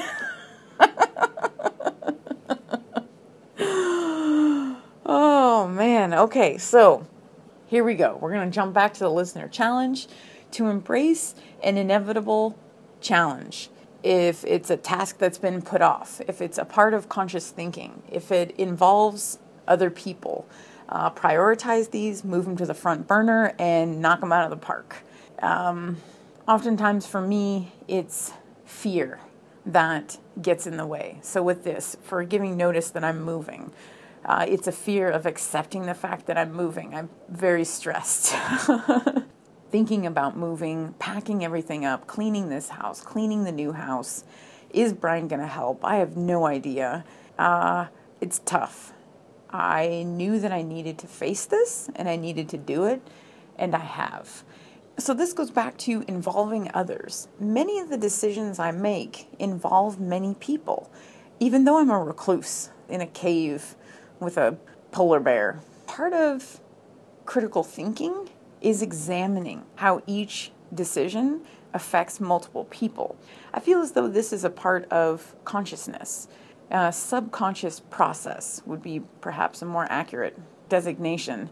For telling the landlord I'm moving, yes, that is notifying him, but it's not only about him. It's about what that means for me, and then other people that are affected by the decision as well. Through life, many decisions have this meta, a design of feeling as though it only affects one small participle, but in effect, a grander scale is altered, changed. That's the key point to think of, the variables, that wave, that gust of wind, although seemingly insignificant, does have an effect, will alter the variables due to its presence. Think of that and embrace these inevitable challenges. They're there. Walk into it with an idea that the universe is working in one's favor. Oh man, this past year I feel like I got shit all over left and right. I mean, fuck. It was rough. But I was talking to my mom the other day and explaining to her my woes. One of the things I do when I complain is I like to provide something I've learned. So the meta for that is, this pisses me off, this is what I learned. And with the business communications, with, my yammer-oning about, if a question is asked, to space it down and to respond to each question, to not just fucking inundate people with cohesive nonsense, to reread an email and give a shit about communication.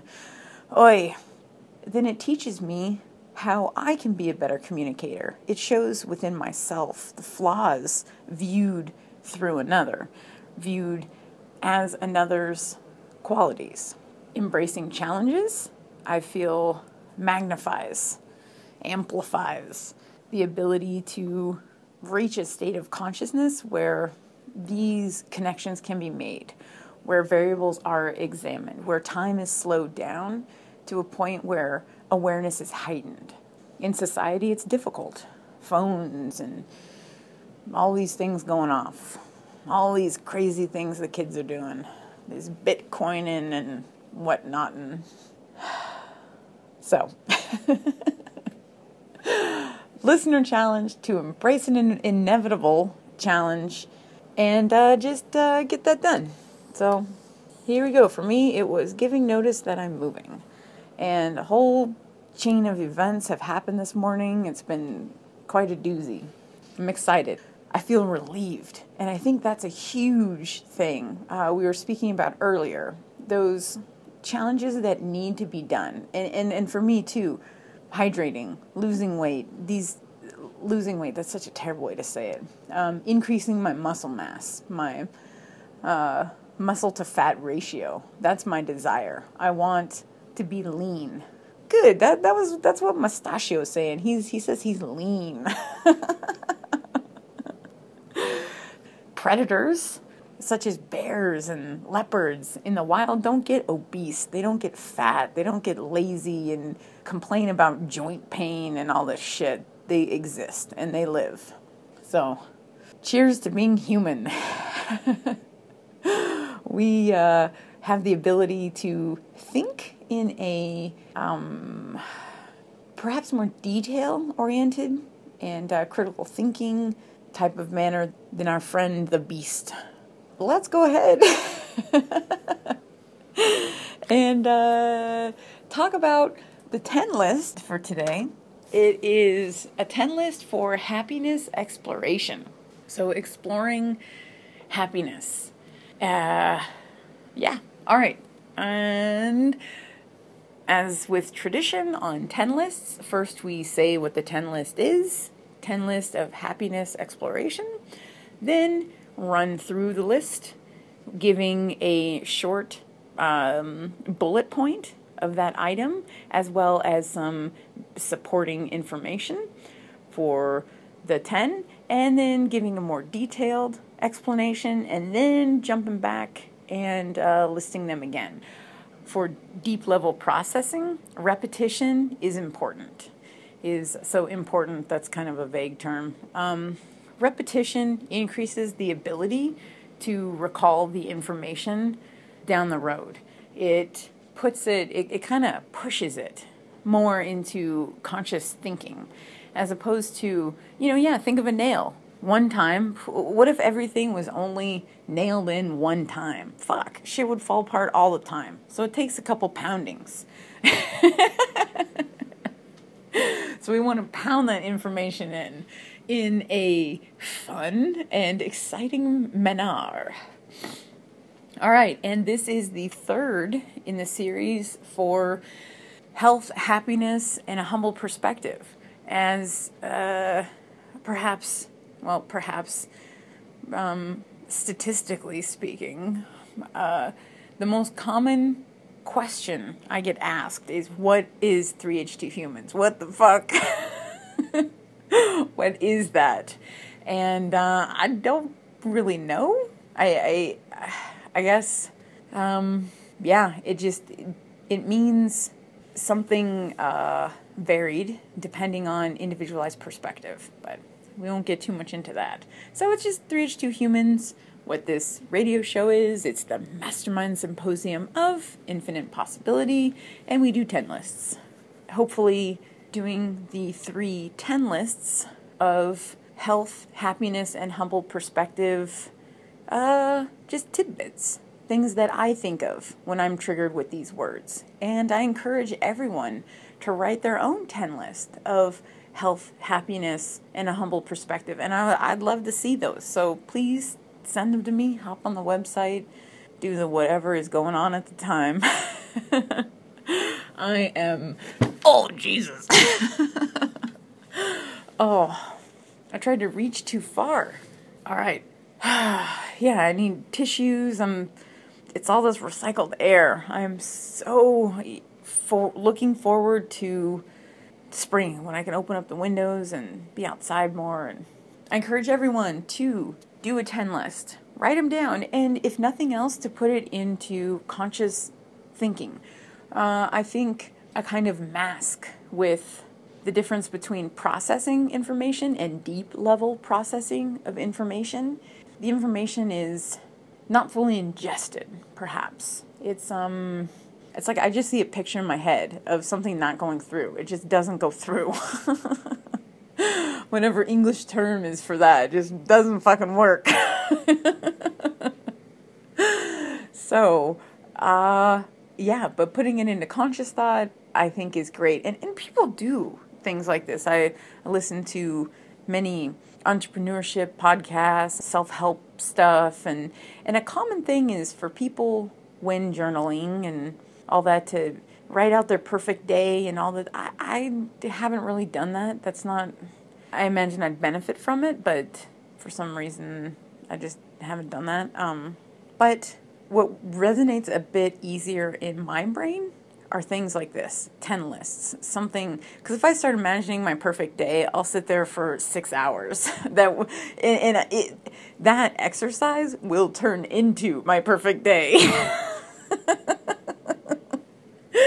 And wow, ooh, that's pretty good. Maybe that's the whole point of the thing. Oh, but I don't have time to just sit and ponder and enjoy. I gotta crank out a little bit for a little bits more. All right. So, jumping into happiness exploration. Number 1, speak 30% of the time and listen 70% of the time. Give conscious attention to one's own percent of talk time and others in the environment. Number 2, focus on the haves. Utilize all items and people before desiring more. What is more when now things are dusty? Number 3, examine life. Quote, "The unexamined life is not worth living." Unquote. Plato, I believe. Maybe Socrates. Oh, I'm terrible with the quotes. Ask questions. Explore continuum of infinite possibility. Number 4, ingest, reflect, and modify. Understand info as it is. Internalize meaning from one's own perspective. Alter. Ask questions. Build on past information. Number 5, communication. Speak in the pink zone. Be in the moment. Words spoke to a deaf audience lack meaning. Number 6, reflection writing. Increase skill to objectively view oneself and meditative release timeline of life. Oneself in memory. Meditative release, timeline of life. Number 7, humble. Recognize similarities between oneself and strangers. We are essentially all one organism, Earth. Number 8, occupation. Allow for monetary gains to align with ethics and morals. What is rich in the wallet if dead in the heart? Put soul before the dollar. Number 9, proactive.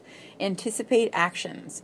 Be one step ahead of reacting. Less overall energy to prevent something as opposed to fix it. Number 10, love. Love oneself. Allowing the ability for unconditional love towards others. Be true to one's own character. All right, so that is the 10 list for happiness exploration. These are the components I enjoy focusing on when I am exploring happiness. And I think everyone will kind of have their own little list. And I do challenge, in a sense, everyone to ingest these components. Look at them through my eyes and then internalize and then build and take it and run. I think that's how information is designed, as we will explore in number 4. All right, so number 1, 30% speak, 70% listen of the time. Give conscious attention to one's own percentage of talk time and the others in the environment. All right, so speak 30%, listen 70%. This is one that really tickles me in an odd way, and I believe that's one of the reasons why it is the first on the list. I feel as though many times in conversations with others, I just listen. And I think that's because I allow for that. And it has taken time to develop the skill of listening. It is a skill. It's difficult to hold back emotions, to stop from just spouting out. I think a person who can stay cool, calm, and collect in any situation has indeed mastered parts of character. And how this all begins and how it ties into happiness is I think it allows for a deeper connection with another person if there is that listening component. For example, we don't need to go into examples of that nature. So the problem with this, and this is something I feel is maybe even becoming a cliche in business classes or whatnot. Listen to interviews on podcasts. That's how I conduct the majority of research podcasts. And oftentimes it's one person just speaking, just taking control of the conversation. And for me, maybe that's one of my problems with this 30-70. I often prefer conversations to be 50-50, where in a much earlier show, we talked about how to have a conversation, the basic fundamentals of conversating, and how they're short sentences, then the other person, short sentences, then going back and forth like a tennis match.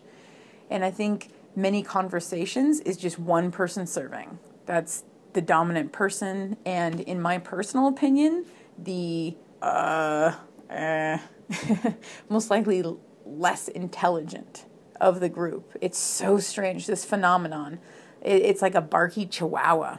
The person who's talking all the time and grandstanding and doing all this shit really has nothing to say. But if that person was quiet, if they had to be in the moment, it in some ways is devastating to their character. And it's so strange. So watch these patterns. And for me, this is a part of happiness, is paying attention to the percentage of how often I speak and how often others in my environment speak, and then kind of gauging that. And I most likely will want to lean more towards the person who's not as chatty. Let's bring back the old-fashioned conversation rather than just one person spouting off things. Let's engage our brains in the moment. I think the tennis match style type of interviewing and podcasting, conversations, all of these things, human interaction in general, really helps to keep people in the moment. For instance, my grandmother talks and talks and talks. I could set down the phone and walk away for 20 minutes and she would have no idea that I was even on the phone. To me, that's not a conversation. I don't enjoy that. That's just listening to someone talk. It's frustrating. So I personally prefer 50-50, but first start with this meta. The speak 30, listen 70. Really hone in on listening skills. For some reason, I am having trouble finding a mentor and all of those things.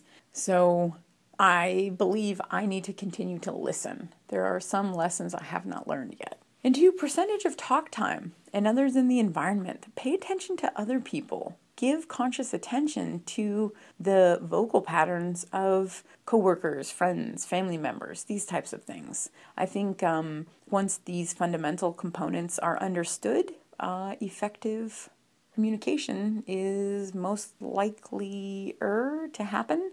And I feel that's a large component of happiness. As we will explore number 5, communication. Number 2, focus on the haves. Utilize all items, people, before desiring more. What is more when now things are dusty? Mustachio's laughing about that one. The utilize all items or people. And what I'm talking about there is, I think sometimes if there is a void to be filled, there is an external search for that. If I had this, then I would be happy. Or if this was only better than that. And I think that's dangerous ground. That's icy territory. Focusing on the haves and appreciating what is in the environment already at this moment, in some ways, I think calibrates what is desired further. It's kind of an odd concept, but think about that, where utilizing what is had essentially is a calibration for what is wanted. Because anyone can live in Fantasyland and say, if I had 10,000 books, then I'd be happy, or if whatever. So first, pay attention to the books that are had.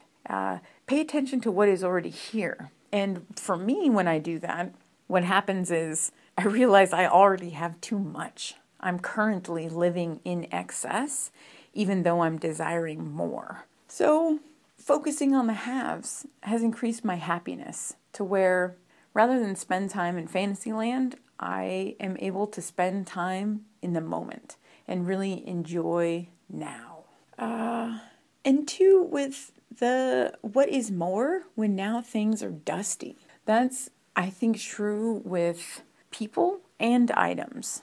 Oftentimes we have family, we have friends, we have these pre-existing connections that are dusty, that are not utilized, yet there is a desire for more. Reach out. Be the one to wipe the dust off. I think that's kind of the theme of this one in terms of happiness in the physical world and in the conscious world. Get out the duster. Dust things on the bookshelf and in the environment as well. Dust off connections and reach out to friends and family. So number 2, focus on the haves. Number 3, examine life. Quote, "The unexamined life is not worth living," unquote, Plato.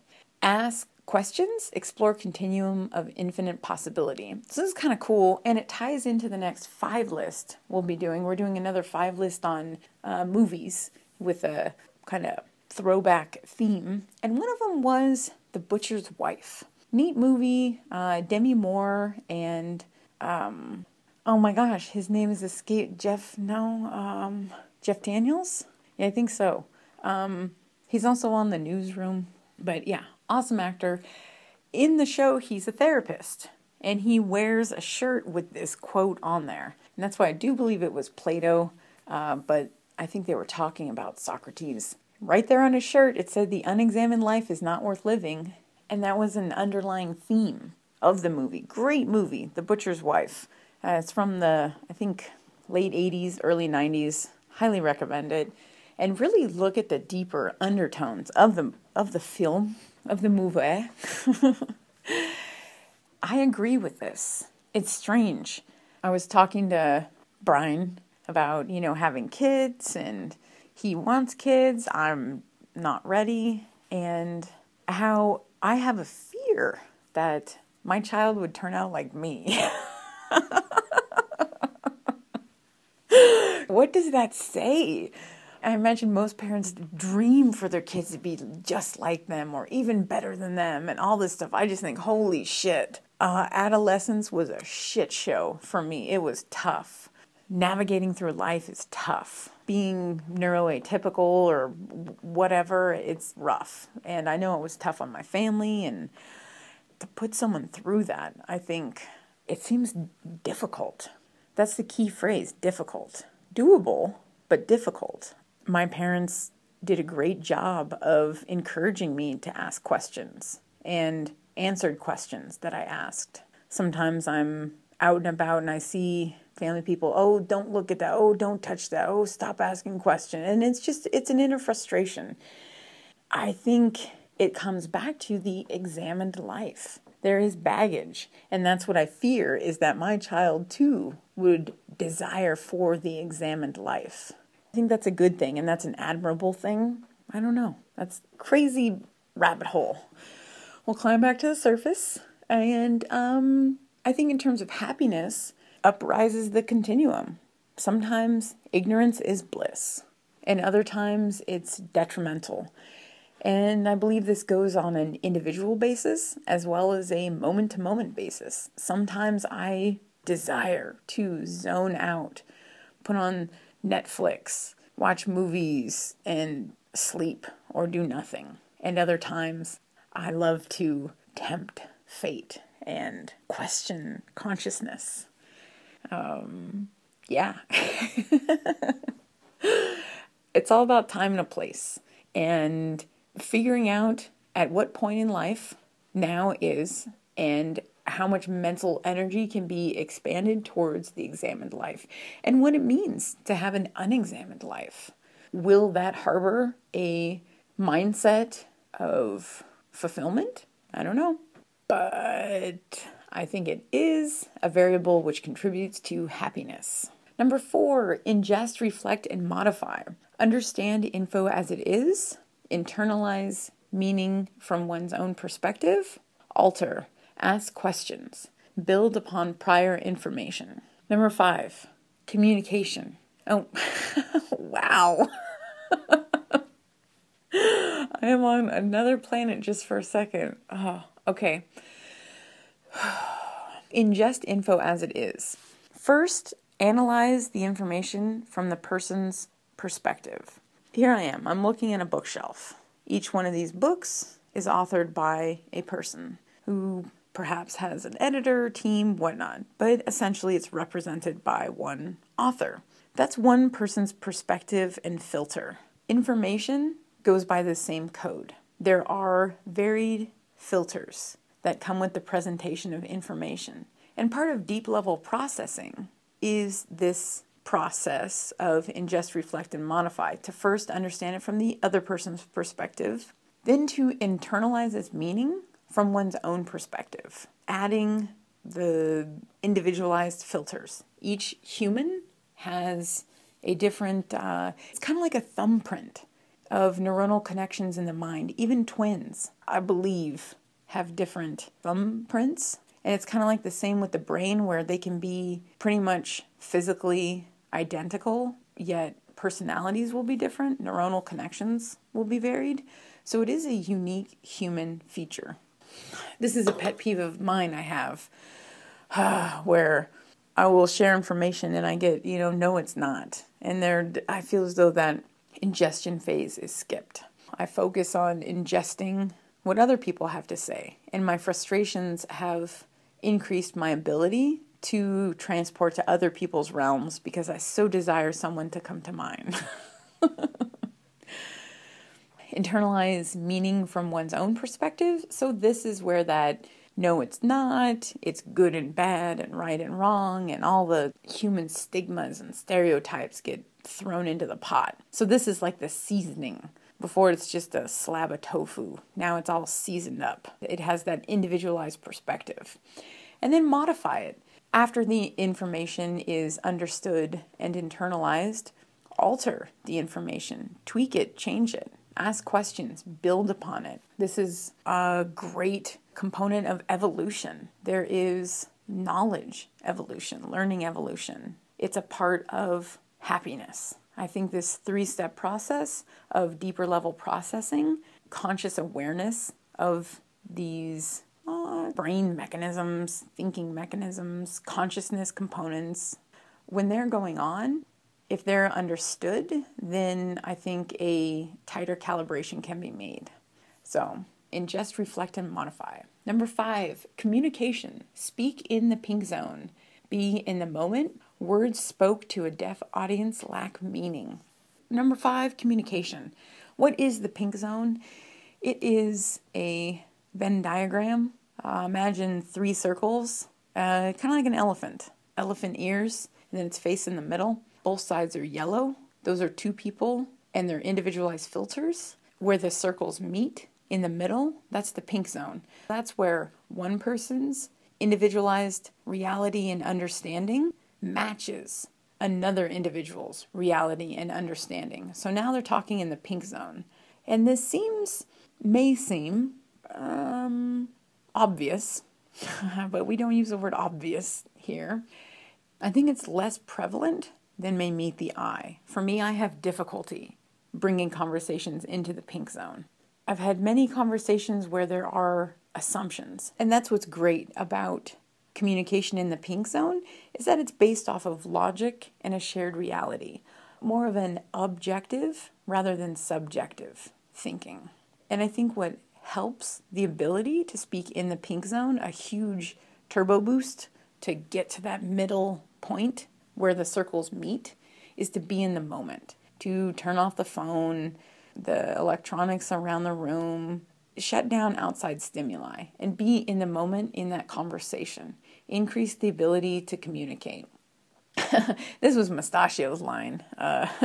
Words spoke to a deaf audience lack meaning. So what does this mean? Words spoke to a deaf audience lack meaning. It comes back to the reason why we speak. We speak to be heard. That's the point of speaking, of forming words.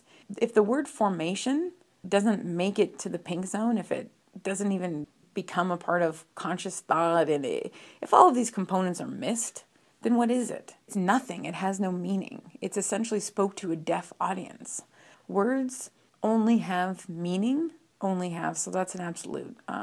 Words, the meaning of words and the use and application and all that require a human vessel. A word written on a page is just a word on a page. It takes a human observer, someone to process it into consciousness to give the word meaning. And if it's not ingested, if it's spoke to a deaf audience, essentially it lacks meaning because it requires an audience to produce meaning. Kind of like that tree falling in the woods type thing. So communicate, be in the moment, speak in the pink zone, and reach a shared understanding. Number 6, reflection writing.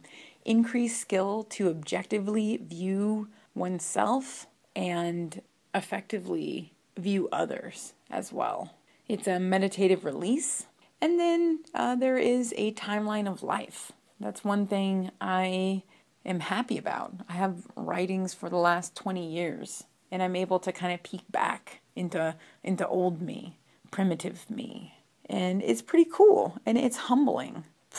The writing I used to do was shit. It was just bibbly-babbly, pish-poshy, nonsensy shit.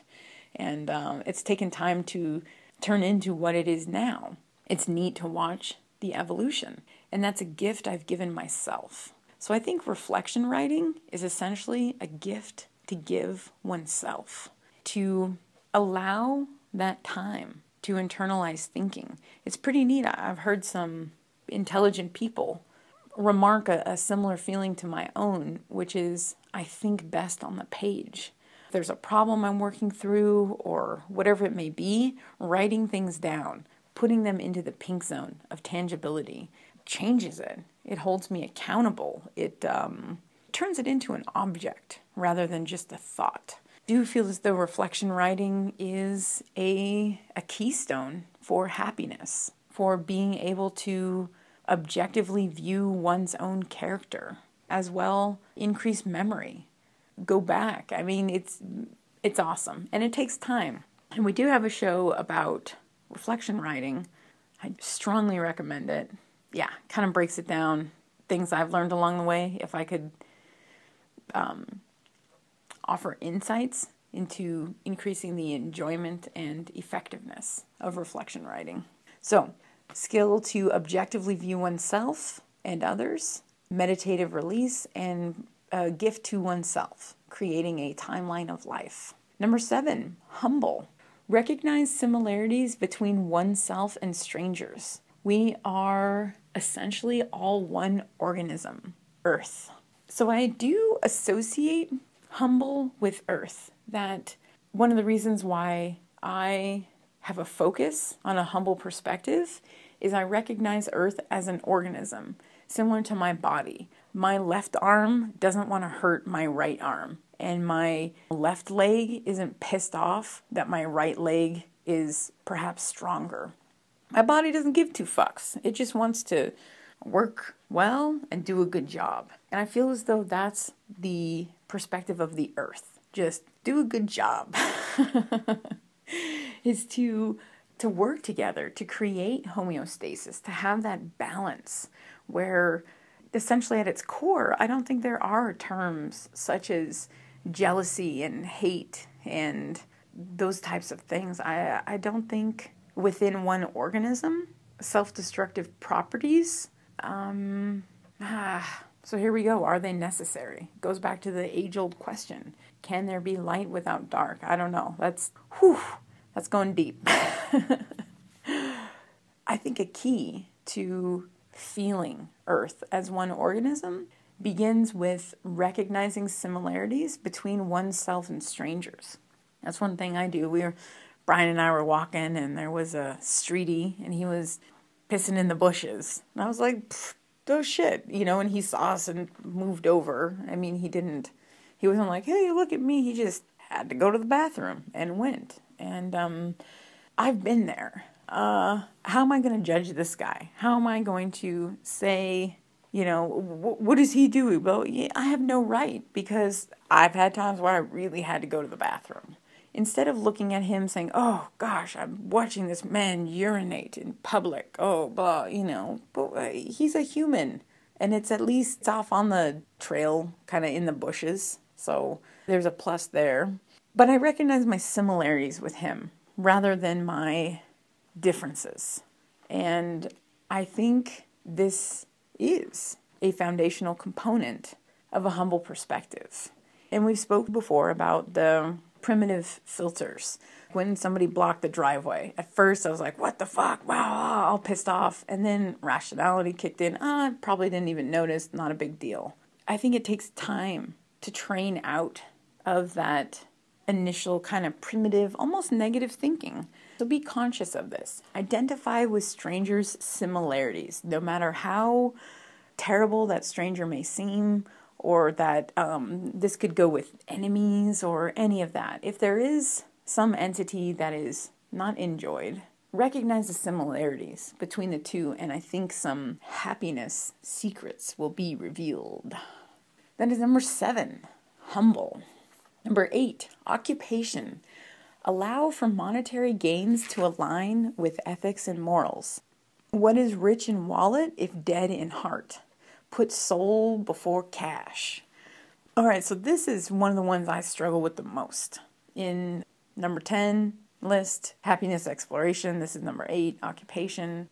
I have trouble with the whole monetary gains lining up with morals and ethics. In my short years thus far, at 33, I have learned the lesson of money does not buy happiness. I do feel a detachment from money. And with that comes complications. I lived in but that doesn't matter. Okay, so how to describe this? What is my problem? Huh, Mustachio? Why don't you chime in here, buddy? All right, putting the soul before the cash. Sometimes that's dangerous because I have not figured out how to completely do this. I do recognize, although I have a detachment from money and from the ability to gain money from someone in a shiesty way. I don't want to do it in a shiesty way. So I'm going to pick on Tim Ferriss again, where he has the 4-hour franchise and it's gimmicky and he knows it's gimmicky, and I don't think I would feel comfortable with something like that. I don't think, even if it sold me $1 million and all that, I think that goes back to what is rich in wallet if dead in heart. If I carry around that guilt that I made money because I'm a marketing gimmicker and I can land a bunch of suckers, that is not the niche I'm going for. And that's one of the hurdles I've been experiencing in how can I produce valuable quality And what is that? What does that look like? What does that mean as an occupation? In the past, I've allowed for monetary gains to supersede, where I put cash before my soul. And I was a workaholic in the Silicon Valley, working that Silicon Valley 60-hour work week. And it was awesome. It was fun. I learned a lot and I used my brain and all that. But now in my elder years at 33, I'm ready to put my soul first. I feel comfortable in putting my soul first. And it's resulted in a loss of money with that last real estate transaction, that dickhead real estate agent just taking full commission, not really doing shit. And it's, I don't know. So I have trouble with this. I do feel deep components of happiness have to do with allowing monetary gain to align with ethics and morals. What is rich in wallet if dead in heart? Put soul before cash as kind of a foundation. So this is what I'm exploring, and oddly this morning came up with a little bit of a meta to turn 3H2 into an occupation. That has been one of my complications, is monetizing this, because I don't want to, in a sense, but then I do need to support myself, and I want to have enough money to invest in other companies and in the community. So yeah, I am planning on selling one edition of the collages. And I do believe one set of the ignition cards as a starter. I think if I focus on this for now, that'll be a way to allow monetary gains to align with my ethics and morals.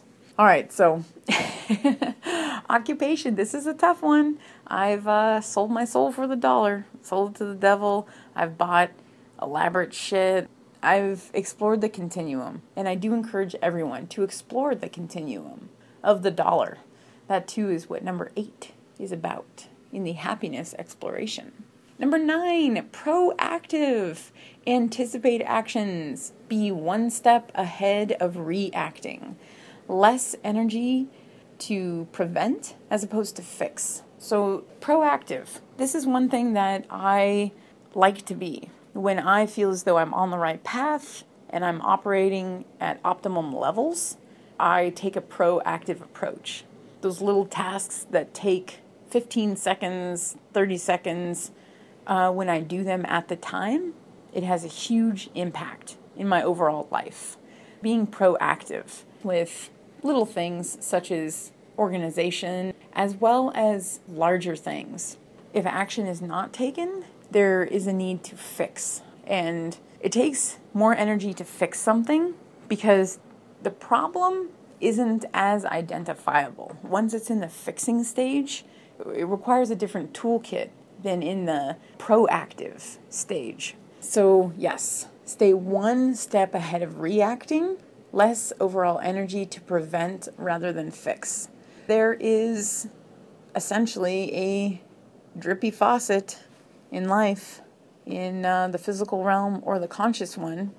Then take that proactive approach. Get that shit done. And as we said too with our listener challenge for today, embrace an inevitable challenge and be proactive. Those things go together. And as I don't think it was too short, Sugar Free, I think it was Sugar Free, said stay ready so I don't have to get ready. So take that Sugar Free proactive approach. Stay one step ahead of reacting. Number 10, love. Love oneself, allowing the ability for unconditional love towards others. Be true to one's own character. So what is love? Love has many forms, many levels, many meanings. It's, for me, love has to do with loving myself. I've noticed with Brian, when I am most in love with him, it's when I love the reflection of me in his eyes. So it's strange, is I mean that in the physical world and in the conscious one, where it's like I physically see me through his eyes, and I love that woman, and I am proud of her, as well as on a consciousness level where he's proud of me and my daily activities and what I'm doing and all that. But to get there, I think the first step is to be true to one's own character. Essentially, if the woman he loved was a false version of me, I don't think I would love myself. Thus, I don't feel as though unconditional love with someone else is even possible. So I think that's why when examining love, it's important to be true to one's own character. Because if that person is false, then the love is false. If I have to pretend to be someone else in order for Brian to love me, then that means I don't love myself. And I'm hiding who I am. That's not fun. In terms of happiness and love and all these things, I do feel as though loving oneself allows for the ability of unconditional love towards others. That understanding one's own nature as a first step. All right, let's go ahead and run through the 10 list happiness exploration one more time. At number 1, we have speak 30% of the time, listen 70% of the time. Practice listening skills. Give conscious attention to one's own percentage of talk time and others in the environment. Number 2, focus on the haves. Utilize all items/people before desiring more. What is more when now things are dusty? Number 3, examine life. The unexamined life is not worth living. Plato quote. Ask questions. Explore continuum of infinite possibility. Number 4, ingest, reflect, and modify. Understand info as it is. Internalize meaning from one's own perspective. Alter, ask questions, build upon past knowledge. Number 5, communication. Speak in the pink zone. Be in the moment. Words spoke to a deaf audience lack meaning. Number 6, reflection writing. Increase skill to objectively view oneself and others. Meditative release. Timeline of life. Gift to oneself. Number 7, humble. Recognize similarities between oneself and strangers.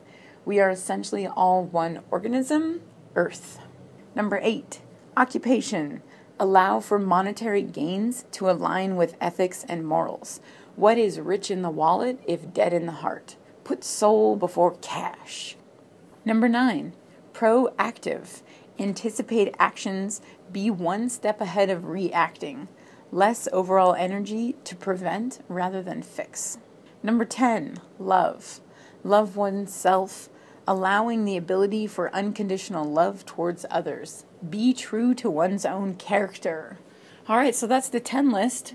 Let's try one more thing. We'll go through it one more time, but just the bullet points. So this is for the 10 list of happiness exploration. Number 1, be a good listener. Number 2, focus on what is had. Number 3, examine life. Number 4, allow for deep level processing. Number 5, communicate effectively. Number 6, practice reflection writing. Number 7, gain a humble perspective. Number 8, occupational integrity. Number 9, proactive approach. Number 10, true to one's character.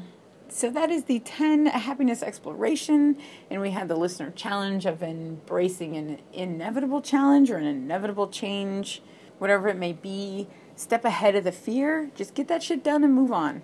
That's what I'm saying. We are here in lovely West Central Spokane for a couple more weeks. Then the big move to the north side, the Nevada Lidgerwood area. Yeah, that will be the new place here pretty soon. So much love here in West Central Spokane, Washington. Mustachio and I would like to wish everyone health, happiness, and a humble perspective. Diligence today equals a thriving community tomorrow. Enjoy.